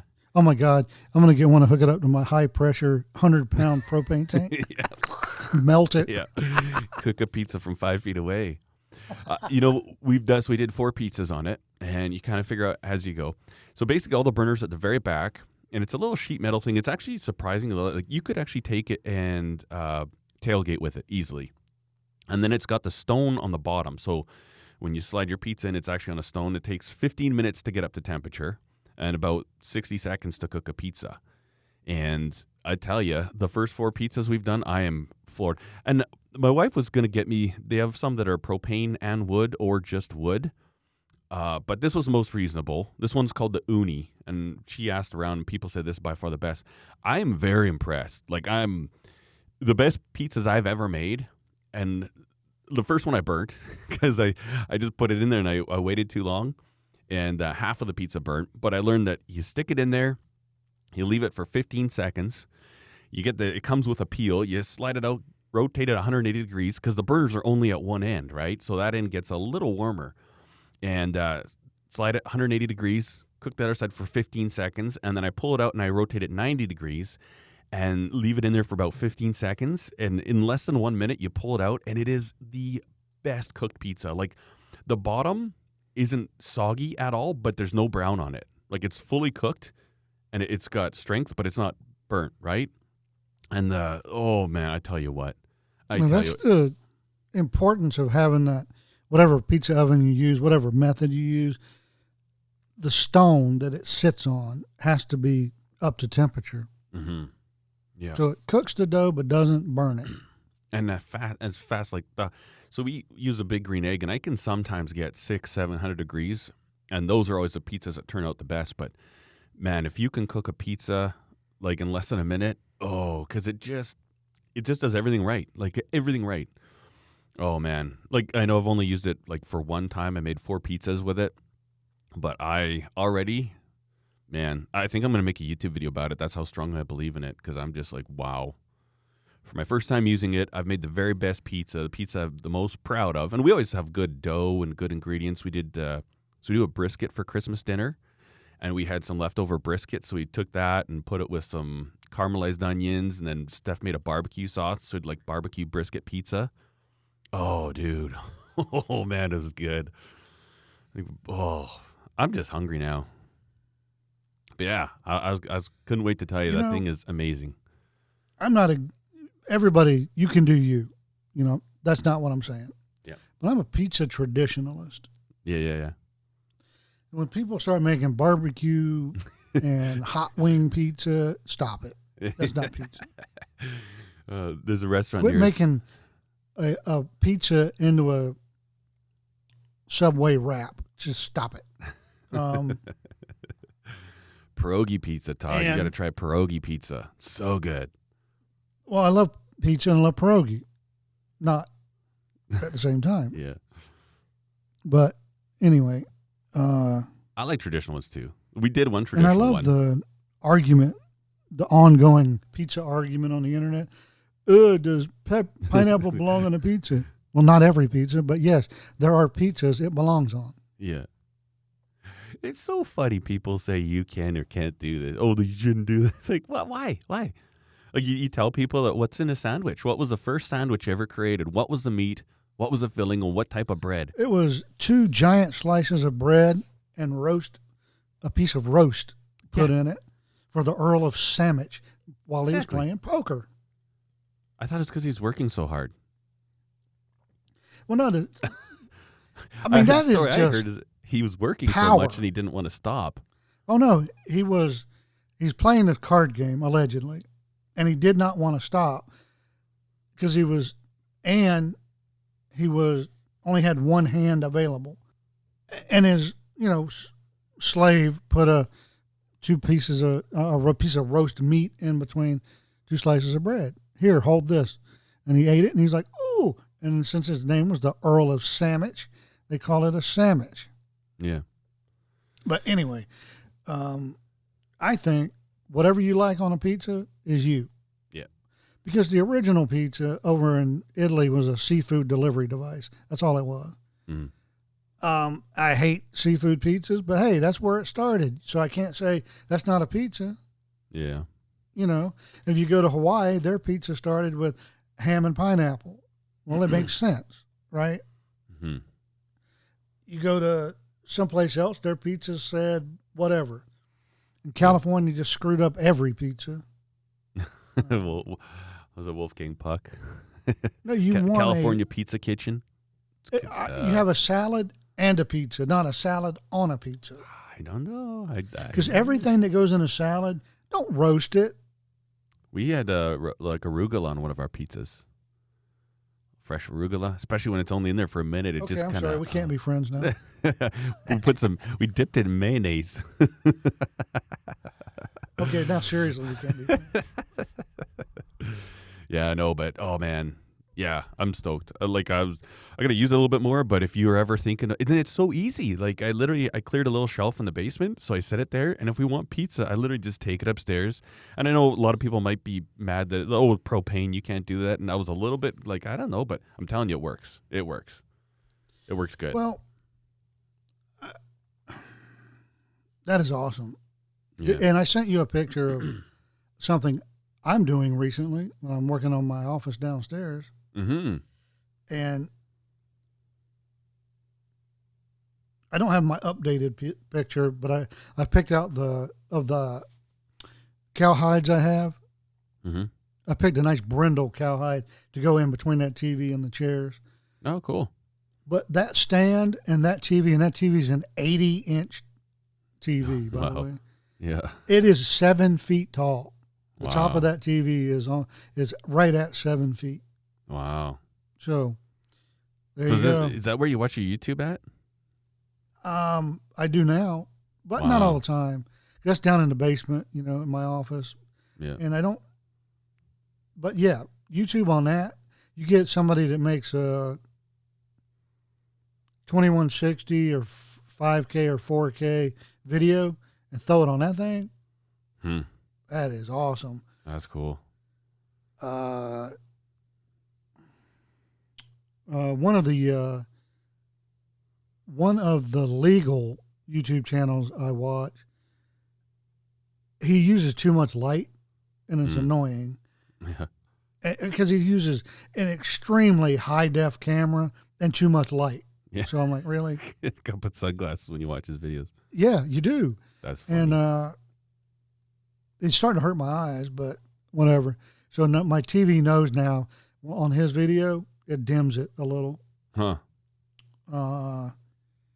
Some of the outdoor excavating type channels I watch, Yeah. one of those guys uses a extremely high def 5K equivalent, and oh my Lord, it's just so enjoyable to watch because it's like you're there Yeah. Yeah. watching it. That's cool. I might. Anything 720 or higher looks really good on this TV. Now, I have the same manufacturer brand of TV upstairs, but it's not like their high-end line. Mhm. And boy, you can tell the difference. Hmm.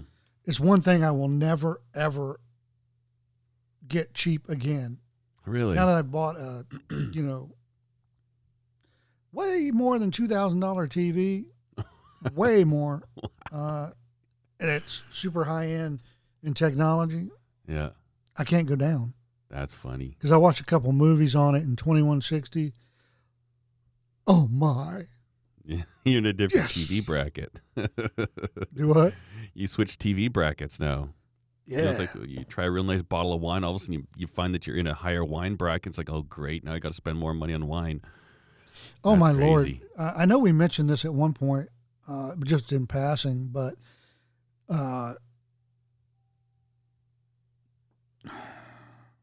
another high-end wine company Mhm. has switched to boxed wine. Who's that? It's a California brand.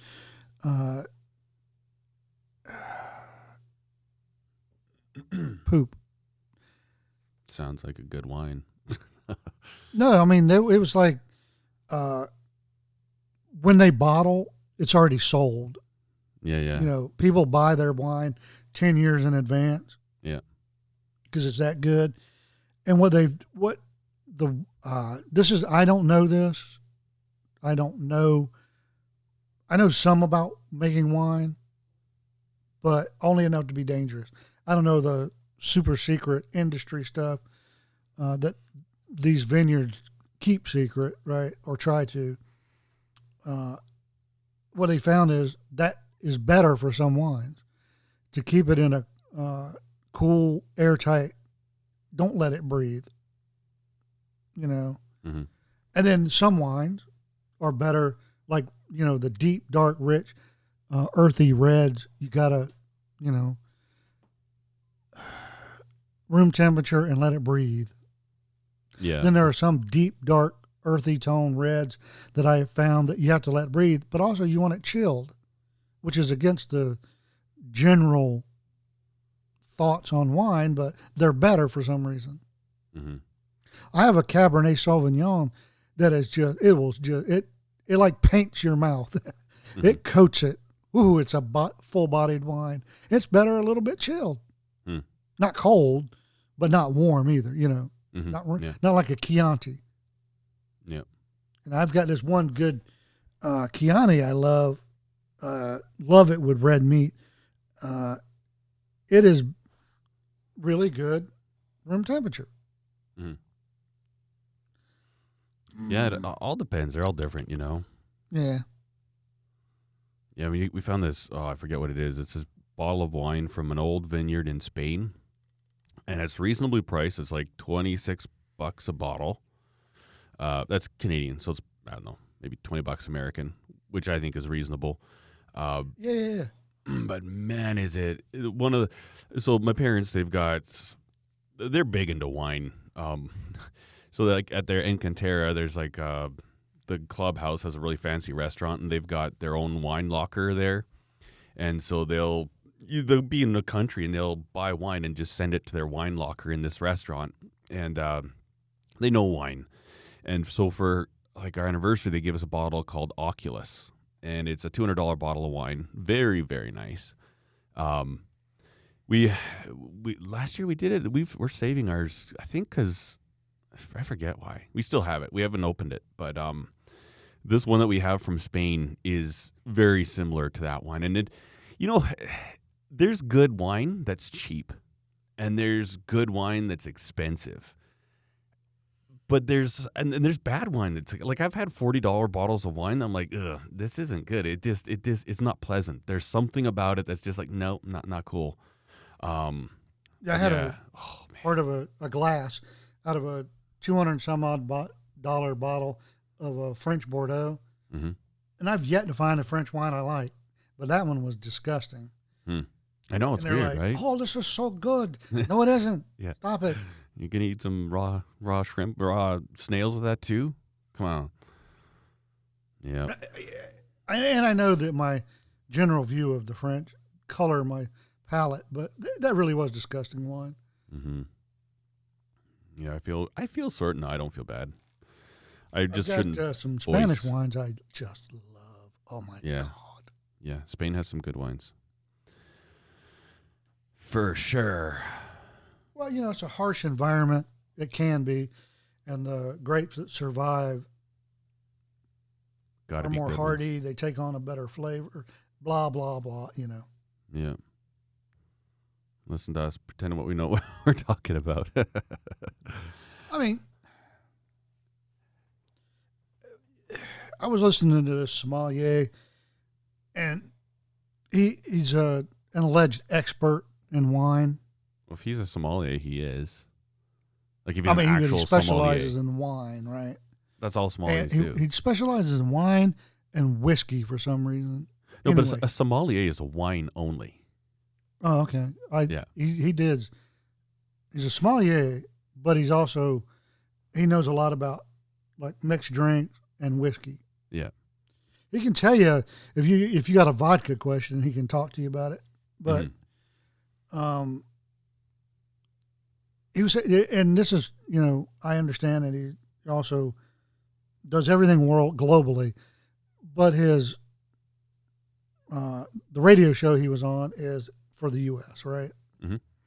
And the question was, if you're dumb and you want a bottle of wine, take to a dinner party, whatever, what do you look for?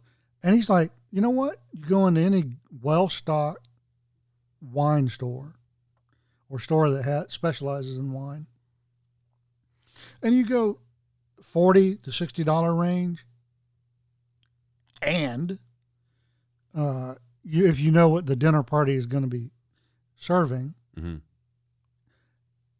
most good wine stores have little signs there. Oh, this kind of wine, this genre pairs with fish. This genre pairs with red meat. You know, and just do that, and you should be relatively safe. Because everything in that $40 to $60 range is at least drinkable. Yeah. He said, and most people wouldn't know a good wine from a mediocre wine. Yeah. Yeah. Until you really train that palate. And it's personal too, though. That's what a lot of, like, the one thing is somebody could have a wine and they just love it, and it's like wine is just like food, right? People are like, oh, that's a good one. Okay, well, which is a good steak or which is a not? You know what I mean? Or like, you like this food better than this food. That's your personal thing. You can take the same wine, give it to one person, and another person be like, I don't like it that much. Some person like, this is the best I've ever had. You know, people always forget that part. I heard a guy who owns a distillery. He's talking about whiskey, and they're like, how should you drink whiskey? Do you have it neat? Do you have it on the rod? He goes, how do you like it the best? That's how you drink it. Like, don't listen to what anybody says. You can't offend people. If you offend somebody, they're just an old snob that says, oh, you can't, it must be neat. Or, you have to drink it dry. It's like, well, however you want to drink it, that's how you drink it. Goes back to the whole pizza thing. But yeah. There's a documentary on Netflix called Somm. And it follows 3 guys that were trying to become sommeliers. And it's an intense process. Like, I think they study, I forget how many years. I think on average it costs, just in the wine alone, it's several $100,000 that they have to buy. And they're just sipping it, right? Like they take a sip, blah, blah, right down. And part of their test is that they'll give them blind glasses of wine, and they have to tell them where it's from, the type of grape it was, and what year it was bottled. And if you're a professional sommelier, you know you are a wine expert. Everything on earth to know about wine, you know it. And I forget, I think it's on like 12 people per year earn that status, like worldwide. It's unbelievable. It's a very interesting documentary. That is, man, it's like very, very wealthy people with very, very sophisticated taste buds and very intellectual. Then you can become a sommelier. Yeah, this guy, he had a job, right? And he can't say where it was, or he doesn't say where it was, but he had a job. Mm-hmm. And one of his jobs, at this job, was sourcing things that other people cannot source. Oh, that'd be cool. I'm assuming he was at a high-end New York hotel. Like one of the top 2 or 3 hotels in New York. And when a sheik or a king checks in and they want X, you can't get X. These guys can. Yeah. Well, he worked his way up, and then he started working for, then he says, then, I worked my way up. I could get anything, anywhere, anytime. That's cool. And then I started doing that for 2 or 3 of the top hotels in New York. Then the top 10 in the United States. And then a hotel owner, somebody who owns a bunch of these high-end hotels, actually paid for him to become a sommelier. That's cool. Because, as a thank you for what he's been able to do. And he talks about some of the things he was able to source and for who. Oh, my gosh. That's cool. And he said some of it is just stupid, but a pampered socialite once, I don't know, because I don't know a lot about alcohol. A particular bottle of tequila that doesn't exist, or because it's so rare, or a bottle of, oh God, what is that Kentucky whiskey? Bourbon. No. The name of Pappy something. I have no idea. Anyway, it's one of the best made, and they're so rare right now. The bottles are more than 6 figures. Oh wow! How do you get it? Yeah. And he was able to do it. At, I think he said 30 minutes notice. Wow. At 2 in the morning, 1 or 2 in the morning. Yeah. That's crazy. Boom, made it happen. That'd be so cool. Hey, like that is a powerful man. That would be something It's a negotiator is what it is. You're able to network and negotiate, because he said that bottle of whiskey or bourbon he got from a collector, not a store. Guy, he makes these contacts. Yeah. And he was able, hey, do you have one of these? Yep. Can I buy it? Nope. Okay. What? Everything and everybody has a price. What do I have to get you to get that bottle in the next 10 minutes? And it turns out, he had to get a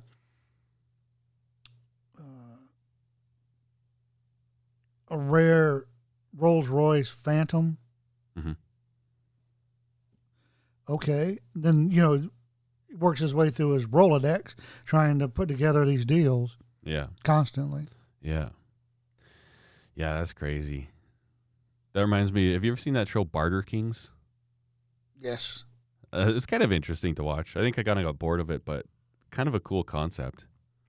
Not associated with the TV show at all, but I met somebody who does that. Really? Most annoying human I've ever been around, other than the guy who did my HIDA test this past Monday, which I don't want to talk too much about him on the show because he will probably listen to it. Oh, he knows we have a show. See, I'm always worried. The more people that know of this show, the more nervous I get because then I have to be responsible for what I say. Well, I don't care about that much. I'll tell you what I thought about him, but this guy might be dangerous. Oh, okay, yeah. So why did you tell him we have a show, Todd? Come on. I didn't know at the time.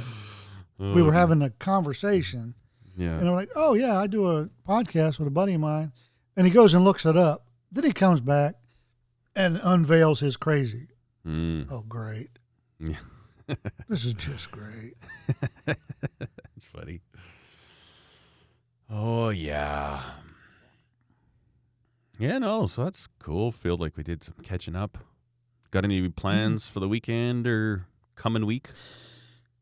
I had plans, but then the snow hit. And here in the middle part of Tennessee, one snowflake and they freak out. Yeah. I don't know why. It snows every year. Yeah. Why do you do this, people? And the snow we got isn't the bad snow to drive on. Oh, okay. But they wreck everywhere. Huh.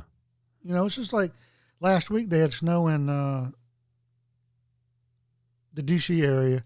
In Virginia, I-95 was closed overnight. Yes. They had people had to sleep on. It happens every year. Why? Because people are stupid. Mm-hmm. Yeah. And we were stuck in one of those a couple years ago. Years ago. And it turns out it was for no reason at all. Zero. There was no accident. People just stopped? I don't know. The road didn't collapse. No, the two people in front just stopped because it was snowing. They were afraid to drive. And they didn't pull over to the shoulder? No. Oh, see, now the people right right was snow behind over them, there. The people right behind them are to blame because you get out and you knock on the window and say, if you're not going to drive, get out of my way. You see? Oh, I would have. Just smashed them. Smash and bash. I would be out of jail by now, but I would have went to jail. Yeah. Yeah. Because that is just stupid. Yep. And that kind of stupid should be left in the ditch. And think of me what you will.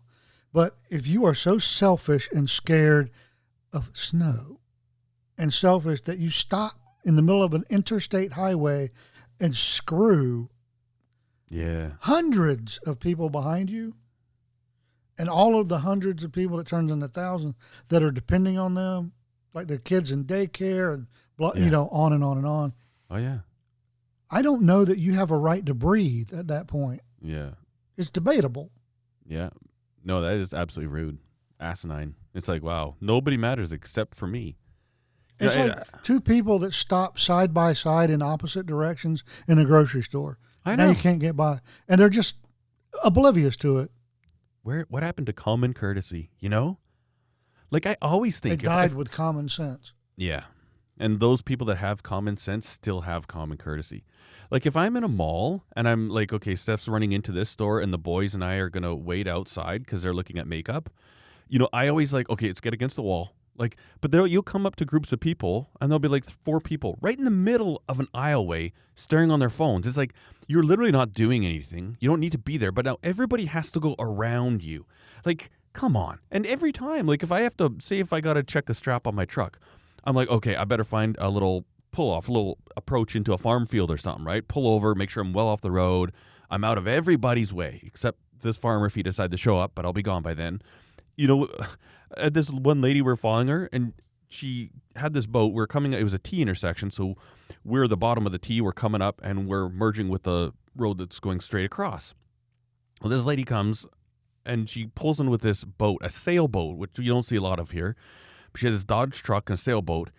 And so she wanted to check some straps. So she pulls over, but instead of like getting out of the way, she literally blocked off the bottom of the T. So she was on the straight through road. I'm up here waiting. She pulls up, so I can't go anywhere. And she spent about 5 minutes going around. I'm like, are you kidding me? Are you kidding me? And so finally started honking. Then she looks up and she goes, what? And I'm like, I literally can't drive. And so she kept doing it. And I honked again and she gave me the finger. And so I pulled right up. So I was about 5 inches away and I held the horn down and she started getting frustrated. And finally she left. But she was literally walking around her boat. And I'm like, and I didn't let up. And she's like, and she kept looking at me, kept fingering, started screaming. I couldn't hear because I had my horn on. And finally she got so frustrated, she just left, pulled over into a field and started checking it again. But like, how could you do that? Like, I could not imagine thinking of myself as so important that one other person should yield 5 minutes of their day to me because I'm a lazy idiot. Well, you know what she was thinking the whole time? What? How dare you? That's true. That's true. Exactly what she was thinking. Oh, man. Let's tell you what. Fun stuff. Oh, you're walking down the sidewalk with your wife, holding hands, Mm-hmm. you're going to dinner, and there's a group of people, 5 across. They're one group, but they're walking shoulder to shoulder, Mm-hmm. and they expect you to move. Yeah. F you. Do you know I found that the most, one people group in particular, and I don't like speaking bad about them, but in Baltimore, in Maryland area, the Jews. There's a lot of Jews over down there, and man, were they ever belligerent. Like, they'd be in a mall, 5 across, wouldn't even give you a chance to, unbelievable.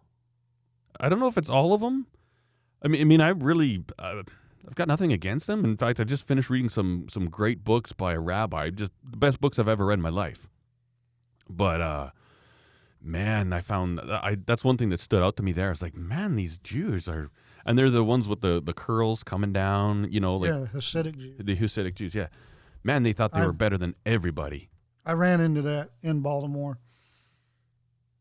And actually, it was right downtown across the street from the police headquarters where I was purchasing a Glock. And I was going back to my vehicle, and 3 across, wasn't going to move. You're not going to get me in the street. So I just, set myself and kept walking, and so did they. And, the immovable object, as it were. And I'm like, I don't know what your problem is, but the sidewalk is meant for both directions, and it's meant for polite people. If you're going to be douchebags, that's how I'm going to treat you. And you're giving your whole religion a bad name. Mm-hmm. Yeah. And the one guy was like, oh, it's so sorry. And then he got all apologetic. Yeah, it's too late, man.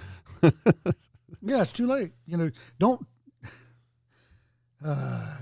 kick my dog, then apologize. Yeah. Sorries don't fix anything. Homie, don't play that. But yeah. Anyway, no, I used to work temporarily with a kid that was a Hasidic, really cool guy. Mm-hmm. Weird outlook on life and the world. And, he used to tell me I'm, going to hell. I'm not a real person. I used to tell him, well, you killed Jesus, screw you. Yeah. We were joking. We had a good time with it, and we didn't take it personal. Doesn't matter because they don't believe in Jesus. And they know he existed, but he wasn't the Messiah. Yeah. And I'm like, yeah, I don't think I'm the one going to hell. But anyway. Yeah.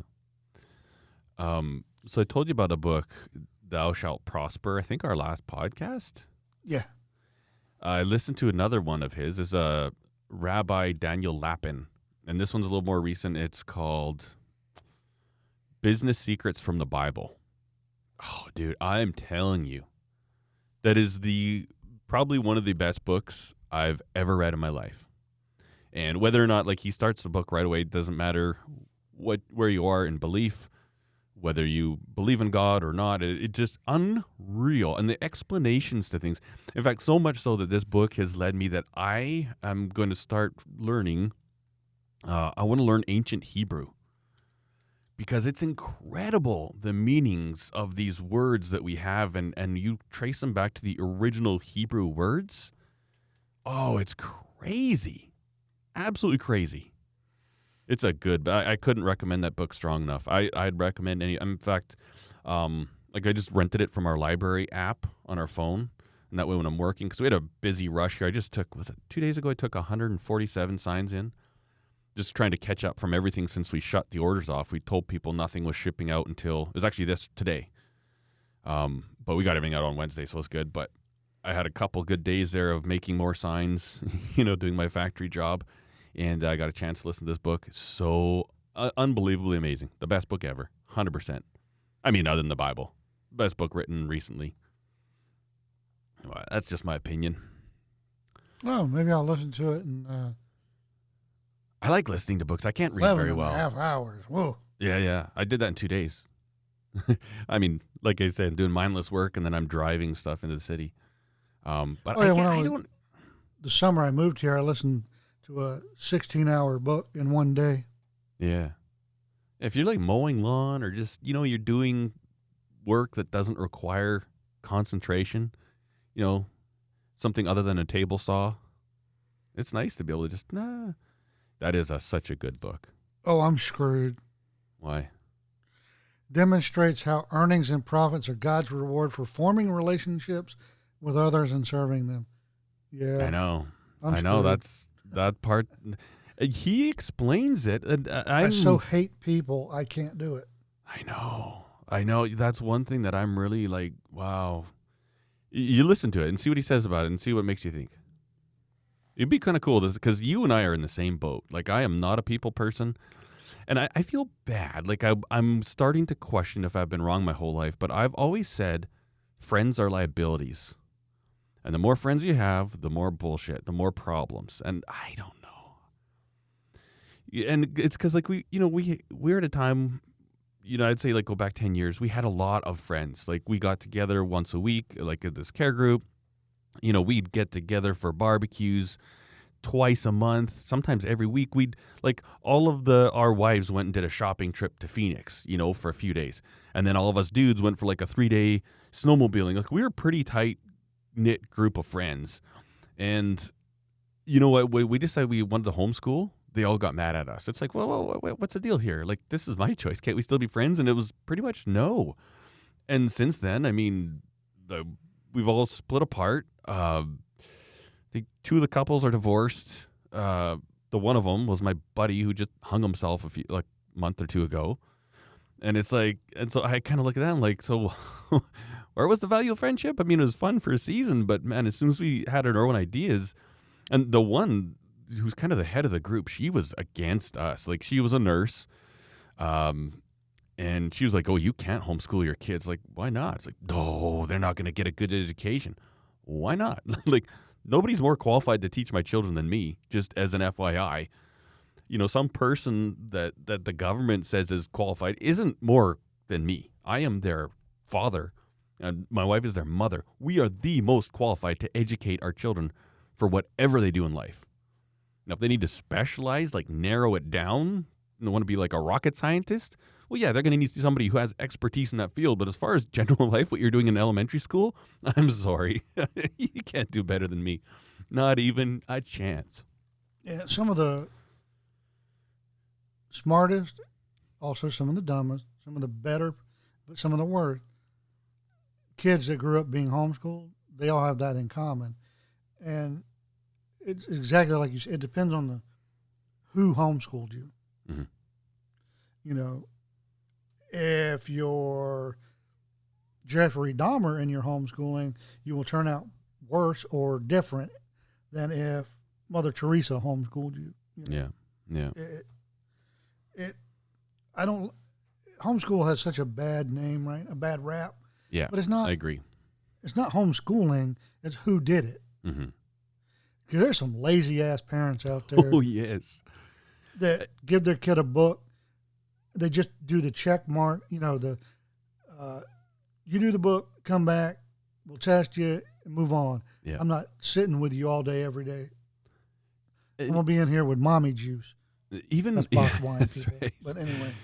Even more so, there's a new trend called unschooling, where it's like we don't feel we should structure anything. We're just gonna go outside, and if they find a caterpillar, then we'll start researching the caterpillar. And there's a certain sense where I agree with, like, it's like, that's interesting. Like, I don't necessarily see there's anything wrong with it, but I do know people, and like we've homeschooled. Like most of our kids have only been homeschooled, and I cringe every time I tell people that we homeschool because of all these things that come up. And because when I think of a homeschooler, truly in my mind, I don't think about what we do. I think about all the dorks that don't shower, that have really bad zits, and don't interact with human beings ever. Right? Like I've gone to homeschool conventions. They have one of the biggest ones, and I don't know if it still goes on, but it was in Knoxville, Tennessee. You know, your neck of the woods there, ATIA, Bill Gothard. Man, those people are messed up. You know the Duggars? You know that show? I went to a conference with them. I played basketball with those boys, right? And now they's is really messed up. Like you see some of the stuff that's going on in that family, and oh my word, like, ugh. So I get it. Like the reason we homeschool is because I don't like what the government is trying to force on our children, and they overstep their bounds, like mathematics, language, some science and stuff like that. The basics, great, perfect. If you get into like sexual identity, that's not your job, school, government. That is my job as a parent. You want to get into religion? Now you can do a broad look at world religion. That's okay. Not that any kid in school cares about it, but if you start saying that you shouldn't believe in creation and you should believe evolution over it, okay, now you're opinionating my kid. That's not right. That's a parent's job, and that's a parent's right. Like if parents didn't instill in their children their own values, culture would not exist, right? Tradition wouldn't exist. Nothing would continue. It has to work that way. That's why we have cultures. One of the best things in school, when I went to school, was, hey, there's a thing out there called evolution. There's a theory called evolution. This is who came up with it. This is what he believed. Move on. This is, there's a thing out there called religion. Here they are. Move on. They didn't go into what they believed. Just said they were out there. Mm-hmm. Okay, now let's move on to math. Let's move on to social stuff. It wasn't. I think the only thing they gloss over when I went to school was some of the crappier things we did to the natives. Yep. But the winner rewrites history, so there you go. Yeah. I don't agree with it, but if we're going to tell the whole truth, you have to go back and tell the whole truth. Mm-hmm. Yeah, we were pretty bad to some of the natives, but you know what happened? 1,000 years before that, They were bad to each other. there was genocide in North America. A true, no kidding, tens of millions genocide, because they were tribal and only my tribe is going to live. Mm-hmm. Yeah. Kind of like what was going on and is going on in Africa. Mm-hmm. Yeah. Anyway. Yeah. We always get diverted. Anyways, I get why people cringe at homeschool. Yeah. So we went to homeschooling to tribalism, and then that was from friendship, and then this book. And I have now finished putting it on my Audible and downloading it. Oh, good. Oh, good for you. Yeah, I'm going to get my son. My oldest son loves books. He can read like crazy. So I'm going to buy it, but also get him to listen to it because it's, man, it's so good. So good. When I listen to that book, I am so insanely optimistic. I'm like, yes. And there's things that I look back in my life. Like I feel very blessed and very fortunate. Incredibly so. Like I just look at it even, we have these things we do, and, the people are like, the kids are in school, and if they don't have childcare right now, like kids are home from school, what do? Stay home from work, and it's stressful. And, we've been able to help a lot of people out over Christmas, and you see these people and they're like literally struggling to get by right now. And I'm like, oh man, I have never, ever been in that position, you know? And not by anything that I've done, right? For some of it, but for some of it too, like people that are very successful and wealthy, they can take credit for some of it. I always say this. I would say there's no reason why I wasn't born in some third world country to some family whose dad was killed and mom was a beggar. Like, there's no reason. I didn't do anything to be born into the family that I was born into. Now, that doesn't mean, like, I apologize and I feel bad for it. I got to make the best of what I have. And you know what? You work hard, you're going to have more. I feel very lucky that I was born into a family. My dad taught me from a very young age, you work your butt off. You work your hiney off. And I always have. I've always said, I don't care where I'm at, I'm going to be the hardest working person there. And that is paid off, right? Like, I've got a great life. I'm comfortable. I'm not stressed. I'm not worried, you know? And this book, reading this, I'm like, oh, wow, this is even more optimism. I'm like, holy smokes, there's no limit. I don't know. It's a good book, man. It's good. I think everybody on earth should read that book. It's good stuff. Yeah. I think I was born into a very poor family, had a lazy alcoholic, very abusive bio dad, you know, and a mom that did the best she could during a time where women were allegedly, you know, held down. Mm-hmm. She did the best she could, sort of. But instead of propagating that, you know, even as young as I can remember, as early as I can remember, in the broad picture, you're like, this isn't right. Mm-hmm. I can do better than this. Yeah. You know, you know, you look over at your pops, you know, all drunk, passed out in his chair, and you're like, yeah, I can do better than that son of a bitch. Mm. And you do. Mm-hmm. You just work hard because also, as early as I can remember, if somebody says, hey, Todd, I'll give you $10 if you mow my yard, I thought to myself, even then, I could go over there and half-ass this thing. Mm-hmm. But if I want $10 next week, yeah, I'm going to do the best job I can this week. Yeah. And some of those lessons were just common sense. Mm-hmm. It was like inherent in my brain, in my being, that don't be short-sighted to, you know, getting the lawn money today. Mm-hmm. You're going to get it today, but do you want it next week? Yeah. And the week after, and the week after. Yeah. Okay, now, do you want to keep doing lawns, or do you want to do lawns until you can move on to something better? And now, are you going to do that until you move on to something better? And find out, now that you're an adult, what is it you want to do? Mm-hmm.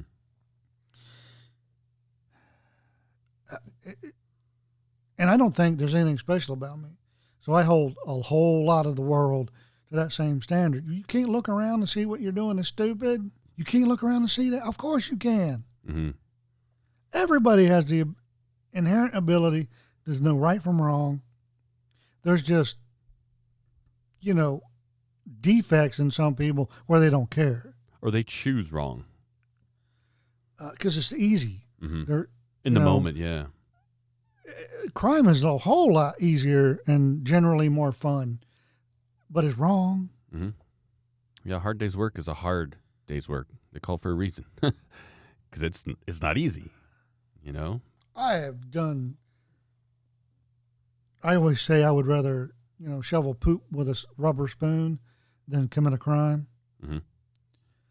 Oh, boy.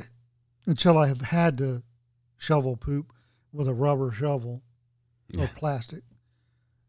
And then you start thinking, oh, my God, I could rob a bank. Yeah. But you don't, you know. Yeah. You sit there and shovel poop. And, Yep. But I understand how people go the easy route. But I also understand there needs to be such a consequence that it convinces you don't want to do that again. Mm-hmm. And it's not the same for everybody, Mm-hmm. you know, because I can be convinced a lot easier than some people, you know. Mm-hmm. Some people, well, one of the guys I interviewed during my time doing this stuff, he prefers life in prison because it's, you know, he's one of those, in prison, he's like a gray man. Yep. Right? Mm. So he's not a bad guy in prison, not a good guy in prison. No one messes with him, but he doesn't mess with anybody else. You know, he just goes unseen. Mm-hmm. He's one of the masses. And he goes, free food, free gym, free TV, you know, blah, Yeah. blah, blah, blah, blah, blah, blah. Yeah. You're an idiot. That's funny. I'm interviewing this guy and I'm getting his take on this stuff. And he made the mistake at the end of it. Oh, what do you think? About what? About the interview. I think you're an idiot. What? Yeah, I think you should be put down. But that's just my opinion. You know, you ask it. Mm-hmm. Yep. But I'm not you know, and then you try to say, you know, he hasn't committed any capital offenses. I'm like, you're missing the point. You have way missed the point. You're a burden on society. Yeah. You're a benign cancer on my elbow. I'm going to go get it cut out. Yeah. And people Just saying. don't realize the benefit of doing a good job. Like, how you feel about yourself depends on how you perform. And it's good that it's like that. You know, people think that you need to teach children self-esteem. That's the biggest crock of hoo-ha. Like, self-esteem for what? Teach them how to do stuff, and they'll be proud of their accomplishments. Don't teach, oh, I've got low self-esteem. Do you do anything that's worth accolades or praise or that is impressive? Oh, that's why you don't feel good about yourself. Go do something. Go produce something. Go contribute. Be valuable. And we won't need to teach you about self-esteem. You're just going to look at what you do and be like, oh, look at me. I'm not that bad. Yeah. You know, I think this a whole lot of the concept self-esteem is crap is stupid. that they're teaching kids to be confused now. Oh, yeah, 100%. And that causes the low self-esteem. Yeah, Well, what do you that mean and I kids don't know do if I'm anything. a boy or a girl? What do you mean if I don't know if I'm No, this? no, What do no, you but- mean Self-esteem problem was when I was in school, long before this whole gender confusion BS. I don't think low self-esteem was as common I think it's more when we were common. growing up. It I was- know it wasn't when I was. I heard about it all the time in school. Self-esteem, self-esteem, self-esteem, self-esteem, self-esteem. Oh, I didn't hear about it. Yeah. You're what, 10 years older than me? Yeah, 54, so Yeah. I mean, I'm an old fart. in a couple, no, you're not. I'm also convinced, I'm convinced that I'm going to live to 100. I just thought about that recently and things that are I happening. mean, you're too mean to die. Nah. I mean that in a good way. Yeah, that's you right. know. It's but like you they know- used to say you're too stubborn to die. Yeah. Yeah. But yeah, no, it's interesting. Like, it's just funny. You know, you give people handouts and stuff. Like, of course they're going to feel like garbage. And then that produces less motivation to, if you feel like you're just like, you getting money from the government, you're sitting at home and somebody says, hey, I've got a job for you. Right away, you're not like, you're not in the mindset. Yeah, you know what? I actually contribute all the time. I do good work all the time. You're like, I mostly just sit around here, so I probably won't take the job.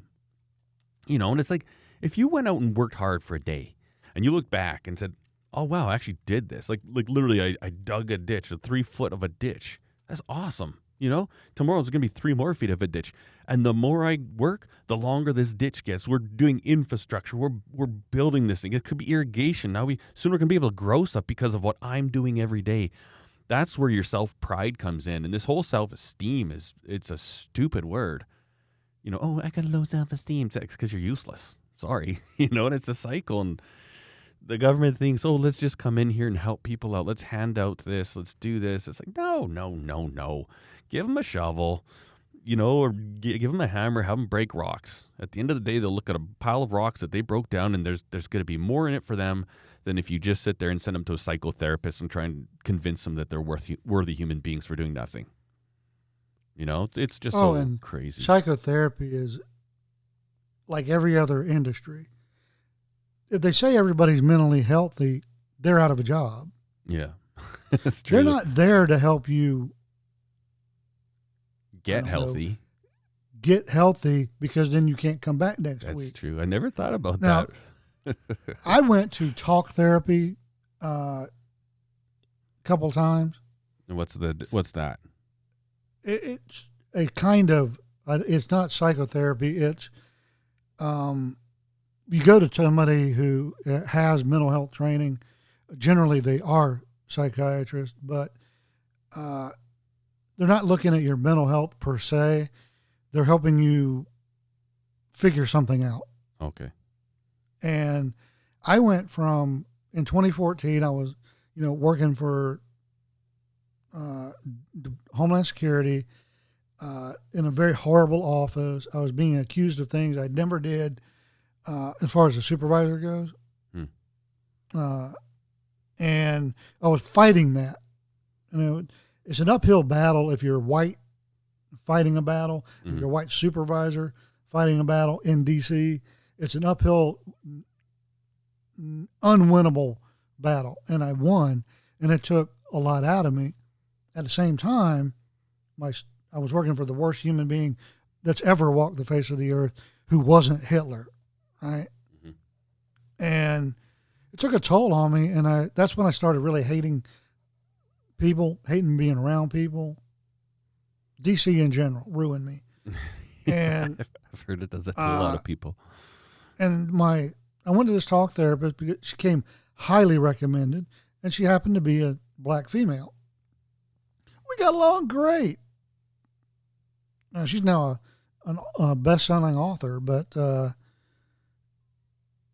talked to her 1 hour about 5 times, so about 5 hours total. She's like, "There's nothing wrong with you. Mm-hmm. Don't feel bad that you don't like people anymore." She said, "I grew up here and I hate this place. It is suffering from terminal cancer of hateful, lazy people." Mm-hmm. Right? Me, free, free, free. Said, and it really wears on honest, hardworking people. Mm-hmm. She said, "Don't let it." She said, "The best thing you can do is find another job, leave the office you're in now." And I had already had applications and feelers out there, because you don't just apply for jobs. When I was at that level, you have to know people, you network your way in, which is something I don't agree with, but it's a monster and you got to deal with it. Yeah. So I left Homeland, went to FAA, and all that did was convince me that the office I was just left wasn't the worst one in the world. Yeah. The entire Federal Aviation Administration is corrupt and hateful. I can't say that about any other place I've worked. The entire agency is corrupt and hateful in every aspect. And maybe one day I'll tell you some stories about how corrupt that agency is. But I'd like to, because I've worked most of my working career has been doing work for the FAA or alongside them, right? Like working for the airlines. Not everybody who works in it is bad. I know some very good human beings that work for FAA, but the agency itself is horrible. And within the agency, air traffic is disgusting. But anyway. That'd be cool. No, I'd like to hear about that. Yeah, and I have factual stories, not, I heard from a guy. Yeah. Anyway, maybe that'd be a good story for another time. Oh, yeah. But, I wanted to talk there, and she's like, "There's nothing wrong with you. Don't let anybody tell you there is." And she's like, "You're the least," because I was telling her what I was going through at work as a supervisor with being accused of being a racist. And she's like, "Oh, my God, you're the least racist dude I've ever met." Oh, thank you. Yeah. Because I'm not, I followed the rules. I don't care what color, religion, sex, nothing. I don't care what you are. you promised to come to work and do a job for this pay and these benefits and entitlement.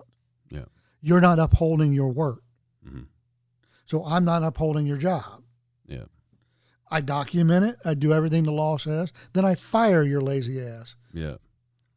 And you just happen to be, whatever you are. Yeah. And I got, the agency, me as a supervisor, but the agency was sued 3 times. Oh, wow. Won every one of them. And the last one, that woman, when she sued, it was so frivolous, she wound up having to pay the agency's legal fees. Oh, wow. That's funny. Now, the agency waived it because it was hundreds of thousands of dollars that she could not possibly pay. But still, the judgment was there, right? Yeah, yeah. And, fun stuff. That's probably But good. it put me in a place that I didn't want to be in mentally. Yep. I mean, it really crushed me. And I still hate people, but anyway. Yeah. Right on. Well, go listen to this book, see what you think. It's caused me to question whether I'm right or not, which is good. Yeah, I think we become too stiff-necked. It's not good. You always need to question everything, including your own personal beliefs. But anyways, we should probably wrap it up. I gotta get to work. Didn't realize it was so late. We've been the little timer here says like a 2:17 or something. 2:18. Yeah. That's a good long podcast. A long episode. Yeah, yeah. Or first one back, first one for the new year. Don't expect it every week. That's right. Love you for listening, but we get paid by the hour, so yes, we do.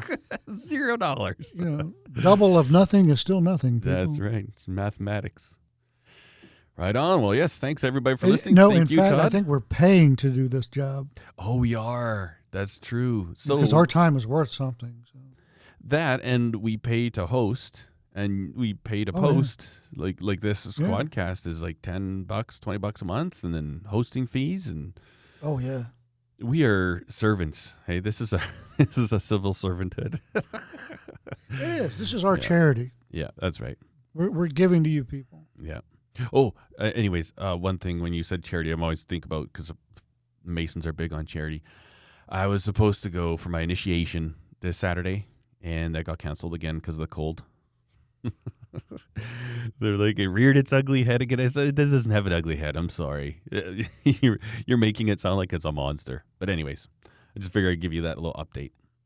Cool. I've been this close how many times? Like, this is the second time. The last time I think I was 2 days away from my initiation. So I don't think I will ever become a Freemason. I don't believe. I don't know. We'll see. Maybe it's for the best. But yeah, who knows? Yep. Right on. Well, thanks a lot, Todd. Thank you, Jeremy. You enjoy. And thanks everybody for listening, and we'll talk to you again next week. Ciao.